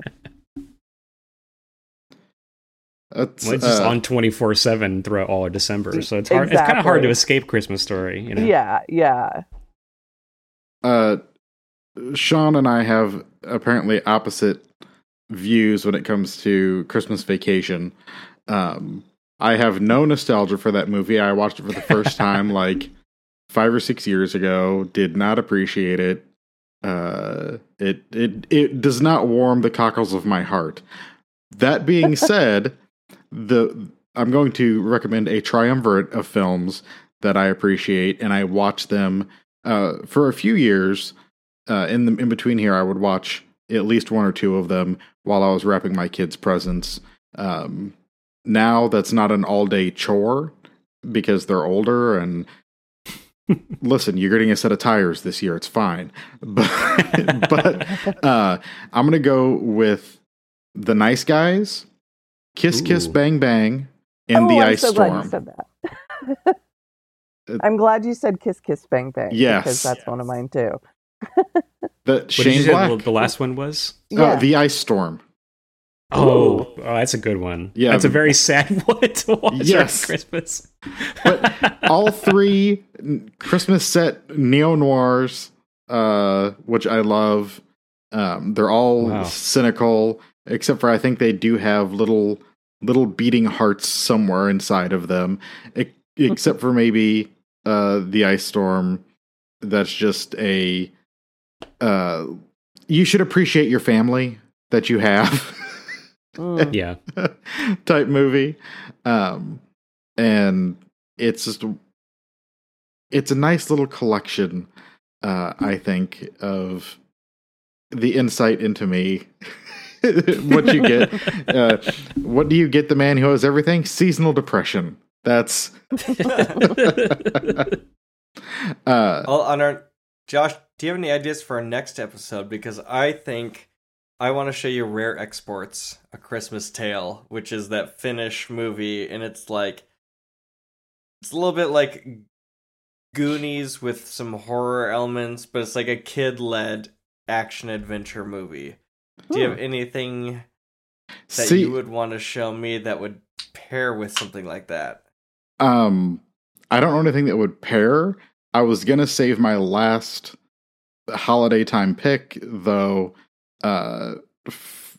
to go along with that, which is The Ice Harvest, the John Cusack movie. I don't know anything about it. It's just another Christmas film, and it's also dark. It's humorous. It's not full of whimsy though, but also it wouldn't make you cry or upset like the movies last year did. So. Mm-hmm. All right. Well, the next time we're going to be watching I don't know though. Exports and something. I'm not etching that in stone. In that exact same vein, in that exact same strange subgenre, and I guess I may be half pitching this as a companion, but Dial Code Santa Claus. Yes. That is a fun film. That really needs to be seen to be believed. That is a shockingly good movie. You think that'd be a good pair with Rare Exports? Oh, for sure. Yeah. Have you seen it?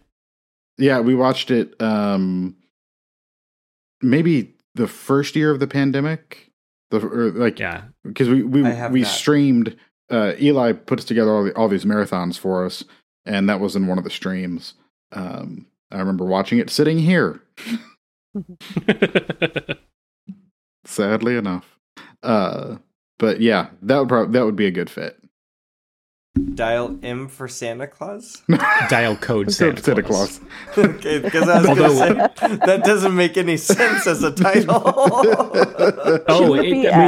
There's a lot of different titles. There's like 6 different titles for the movie. And even Dial Code Santa Claus is a weird, reference to the French internet that doesn't exactly translate over to America, to English. So Dial M for Santa Claus makes just as much sense to us. Right on. Well, we'll be watching whatever that movie's called, and Rare Exports. Sweet. So Diane, Greg, thank you so much. I loved this episode. This was a wonderful conversation. This was a long one. Thank you so much for being so generous with your time. Yeah, thank you guys for having us. Really appreciate it. Really loved coming back. Thank you, guys. It was super fun. Thank you for inviting me. Awesome. So many insights into these movies that both these movies still perplex me. And I think that's such a cool thing, is that even after talking about these for so long, I still think the next time I watch either of these, I'll pick up on something else. Absolutely There's true. still more to them. Mm-hmm. So, Josh, do you want me to close it out, or do you want to close it out? You go ahead and close it out and tell everyone that you love them when you do it. Okay. What's the other movie called? Not Rare Exports? Dial Code Santa Claus. Okay, so next time we're going to be watching Dial M for Santa Claus and Rare Exports. We will see you in 2 weeks. Please be kind with yourself. Then, once you're kind with yourself, then you can spread that love out to other people. It's really hard to love other people when you don't love yourself and we forget to love ourselves. And I know it's really hard. Sometimes that's the hardest person to love yourself. But I'm telling you, you can do it. I'm here for you. I believe you. I believe in you. And the show needs to end now because we've rambled for too long. Goodbye. Bye-bye. Bye. Good night, guys.